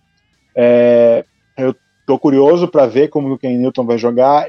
Se eu fosse torcedor do Panthers, não estava esperando muita coisa. Óbvio, talvez ele seja uma melhora considerável ao PJ Walker, mas ainda eu acho que o caminho da vitória passa pela boa atuação da defesa, do jeito que foi contra os Cardinals, forçando muito turnovers, colocando o time em boas situações, e Christian McCaffrey tem uma boa partida. Se o time do Panthers tiver que fazer drives grandes, não ter posições de início de campanhas favoráveis, o Ken Newton pode acabar falando o Washington, né? Então é um jogo que a gente vai ver a alma dos dois times a partir de agora. Segundo a Bet7, favoritismo para o Carolina Panthers, hein? Então, pelo que o Luiz falou aí, talvez seja uma boa você apontar sua câmera. Não, minha aposta ainda é Panthers. Minha aposta ainda é Panthers. Aposta ainda é Panthers. Mas seu comentário foi meio induzindo ali, não, que é meio... O que eu acho que o Ken Newton pode atrapalhar os Panthers, mas a vantagem é claramente do Panthers. Uma melhor defesa, talvez uma das melhores defesas da liga esse ano, e tem o Christian McCaffrey, né? Então eu acho que o caminho do Panthers é Christian McCaffrey e defesa, e eu acho que isso pode levar os Panthers a vencer essa partida, mas eu não acredito que seja a vantagem dos Panthers seja por causa do Ken Newton. Entendi. O André Oliveira, ele mandou aqui. Agora os Panthers têm como dividir as corridas do McCaffrey. Porque tem o Ken Newton, né? Que muita gente brinca aí, que é um running back disfarçado de quarterback. E, né, no final da carreira, mais do que nunca, né? Então, mas assim, é uma brincadeira, mas de fato é algo que os Panthers certamente vão explorar, né? Ter essas opções aí com os dois, né? Podendo ser ameaças. Mas eu acho que eu tô mais otimista com o Ken Newton nos Panthers do que o Luiz. Então vou seguir aqui com o Lucas, agora falando sobre o jogo entre Niners e Jaguars. Jogo em Jacksonville. Niners que vem de um jogo sensacional contra os Rams. Mais uma surpresa da última rodada aí, a forma como eles se impuseram diante do Los Angeles Rams e que não vinham jogando assim durante a temporada. E agora, nada como um adversário como o Jacksonville Jaguars para tentar manter essa boa sequência, né? Porque no papel os Niners já são um time melhor, vem aí de um jogo onde eles foram testados devidamente, então, em teoria, os Niners têm tudo aí para manter essa boa sequência. E os Jaguars a gente nunca sabe muito o que esperar, né? Mas você também acha que os Niners conseguem manter o que fizeram contra os Rams? A expectativa é essa, né? A gente só não pode... Os Niners não podem esperar um Jaguars totalmente passivo, porque senão vai acontecer alguma coisa que aconteceu com o Buffalo Bills. Um time totalmente trancado, um time totalmente focado em conter as armas do adversário e tentar sair com a vitória dentro de casa. Foi assim que os Jaguars conseguiram bater os Bills. Os Niners não são um time teoricamente tão forte quanto o Buffalo Bills, mas eles vêm embalados uma vitória gigantesca contra os Los Angeles Rams, na qual o time teve a estreia de Von Miller, estreia de OBJ, e o Stafford não fez um bom jogo, foi interceptado 2 vezes, uma num passe que a gente não sabe até agora se foi o passe dele que foi tão ruim, acabou caindo nas mãos da secundária dos Niners, ou se foi o OBJ que fez a rota errada, outra uma falha do Rigby em segurar a bola, mas a verdade é que os Rams não conseguiram bater essa defesa dos 49ers, os 49ers foram no ataque e conseguiram resolver, principalmente com o Deebo Samuel, o George Kittle e o seu jogo corrido. Conseguiram impor tudo aquilo que os Rams não tinham, de fato, tido dificuldades durante a temporada. Só que a gente nunca sabe o que esperar de fato dos Jacksonville Jaguars. A gente não sabe se o Trevor Lawrence vai conseguir fazer um bom jogo, se os recebedores dos Jaguars vão ter um bom jogo. Eu não sei se a questão do James Robinson, se ele tá totalmente saudável para participar dessa partida, que faz uma diferença total nesse ataque. Tem um running back com o Robinson. A defesa dos Jaguars, a gente não sabe se é o Josh Allen que enfrentou o próprio Josh Allen vai jogar contra o Jimmy Garoppolo, se a defesa não vai conseguir de fato pressionar essa linha ofensiva do 49ers.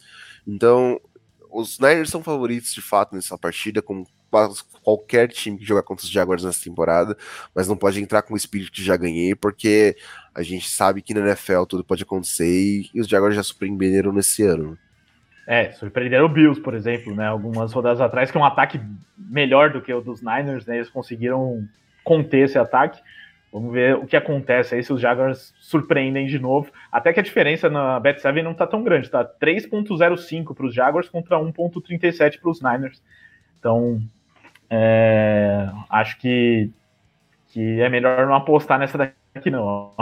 Eu manteria o Niners com favoritismo. Se ainda tivesse mais alto o Jaguars, até valeria alguma coisa. Luiz, fala pra gente aqui o último jogo para você analisar entre Cincinnati Bengals e Las Vegas Raiders, que inclusive eu vou confidenciar aqui que ele estava para sair para ser analisado no primeiro slot em que a gente analisa os jogos com mais propriedades, mas o Luiz vetou esse jogo por clara perseguição ao Fábio, né? Porque ele, né, trava aí as batalhas da AFC West com o Fábio aqui. Ele falou, não, eu me recuso a falar do Las Vegas Raiders, time que não é confiável, que tem o Fábio como torcedor, enfim. Vai enfrentar o Cincinnati Bengals, que também já teve momentos melhores na temporada, então os dois times buscando afirmação aqui, né, Luiz? Sem dúvida. O Raiders, eu acho que eles começam que a gente falou mais cedo, a ter os efeitos do extra-campo, e como tem sido duro para os Raiders, e os Bengals já tiveram momentos maravilhosos e também momentos bem ruins. A gente precisa ver qual é a situação física dos Bengals na defesa, essa é a parte mais importante. Os Bengals, quando estão saudáveis na defesa, conseguem ter bons jogos, e ver se os Raiders finalmente saem desse entrave que o time está nesse momento. Eu acho que a vantagem é de Cincinnati, né? Os Raiders talvez vão ter um caminho longo para voltar e talvez não aconteça nesse ano. Então a minha vantagem vai para o time de Cincinnati, mesmo jogando fora de casa, principalmente se a defesa do Cincinnati conseguir ter um jogo efetivo contra o ataque dos Raiders, que nas últimas 2 semanas vem sofrendo bastante. E os Raiders até estavam ganhando alguns jogos em meio a toda essa confusão aí que tá rolando, né? Várias confusões diferentes, mas o mais normal é que não ganhe mesmo, porque é muito problema, né? Você perder seu técnico, perde wide receiver, perde cornerback, e fora a crise que tudo isso causa, né? A distração. Então é normal mesmo que os Raiders, para tristeza do nosso Fábio, tenham que se reformular de novo para talvez ano que vem voltar. Não precisa mudar muita coisa, porque já tem uma base que vinha sendo montada. Então é tentar juntar os cacos aí e apostar em algum técnico diferente também. Último jogo para o Lucas, e é claro que esse jogo só poderia ser para ele. O Monday Night Football da rodada é entre New York Football Giants e Tampa Bay Buccaneers. Acho que é o segundo Monday Night dos Giants nessa temporada. Um foi contra os Chiefs, outro contra os Buccaneers. Tá fácil a vida do New York Giants, né, Lucas? Eu não lembro se foi Monday Night ou foi Thursday Night. Acho que foi Monday Night. Até teve os irmãos Manning, não fizeram a transmissão? Algo do tipo? Não lembro. Eu sei que os Giants tinham 3 prime times nessa temporada. Foi Monday Night mesmo. Contra os Chiefs, foi aquele 21-18. Aquele jogo que os Giants poderiam muito bem ter saído com a vitória. Até jogou. Daniel Jones fez uma boa partida. Acho que os Giants vêm numa bye week e o time, o Joe Judge tenta afirmar mais uma vez a capacidade do time de tentar vencer. O Saquon Barkley deve voltar para essa partida depois da bye week, de tudo. Tá recuperado da lesão aparentemente. Kenny Golladay também vai estar em campo. Mas eu não sei. Os Bucks é um time que tá mordido da derrota pro Washington Football Team. O próprio Bruce Arians falou que foi um time burro, jogou um futebol americano burro, e que ele e os demais treinadores têm que consertar isso contra o New York Giants, ainda mais que é um jogo de prime time. Então os Bucks vêm de 2 derrotas, vêm de derrota contra o Saints, vêm de derrota contra Washington, então eles devam querer dar uma resposta e continuar nessa briga intensa por ser um dos melhores times da NFC, buscar a bye week que o melhor time da conferência vai ter, de fato, nesses playoffs. Vamos pegar uma defesa que tem condições de brigar, não tem alguns dos seus melhores jogadores. Os Giants continuam baleados para a temporada, mas pelo menos a linha ofensiva não vai enfrentar o Vita Vea, que já é um grande reforço para a linha ofensiva dos Giants. Saquon Barkley tem que ver como vai se desempenhar depois da lesão que ele sofreu. Desde o ano passado tem lutado contra lesões. A linha ofensiva dos Giants também não ajuda. Mas é aquilo, é um time que vem de uma bye week, que pode ter influência positiva ou negativa contra os Bucks que estão mordidos, contra um time que não tem tanta coisa para brigar nessa temporada. Então eu acredito que os Bucks venham favoritos, sim. Ainda mais porque jogam em casa, e se os Giants conseguirem qualquer resultado em cima dos Bucks que seja favorável aos Giants, vai ser uma surpresa muito grande. Isso aí, com isso fechamos então a semana 11, falando de cada um dos jogos. Lembrando que temos os nossos podcasts, né, na sequência da semana. Sexta-feira tem o pós-Thursday Night Football, né? Então, esse jogo entre Falcons e Patriots, né? Para a torcida dos Patriots aqui, que tanto nos brindou com carinho durante o programa, né? Muita amizade aqui com a torcida dos Patriots. Então, ouçam o programa na sexta-feira de manhã, tá? Podcast, quem sabe, com mais uma vitória dos Patriots e mais uma vez a gente falando bem do Mac Jones. E na segunda-feira tem o programa Domingo de NFL, que sai na segunda, mas fala sobre o domingo. Então, todos os grandes jogos da rodada de domingo analisados em podcasts. Fica esse convite aí para que você, depois de ouvir a nossa prévia, ouça também o pós-jogo da semana 11.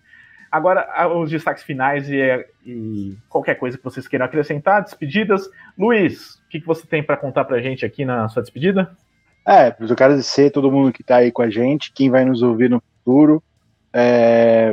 Mais uma semana de NFL chegando e a gente tem que aproveitar até o final, até a última gota, que passa muito rápido. Daqui a pouco estamos nos playoffs e acaba. Então vamos curtir, que tem muito futebol americano ainda pela frente, mas passa rápido.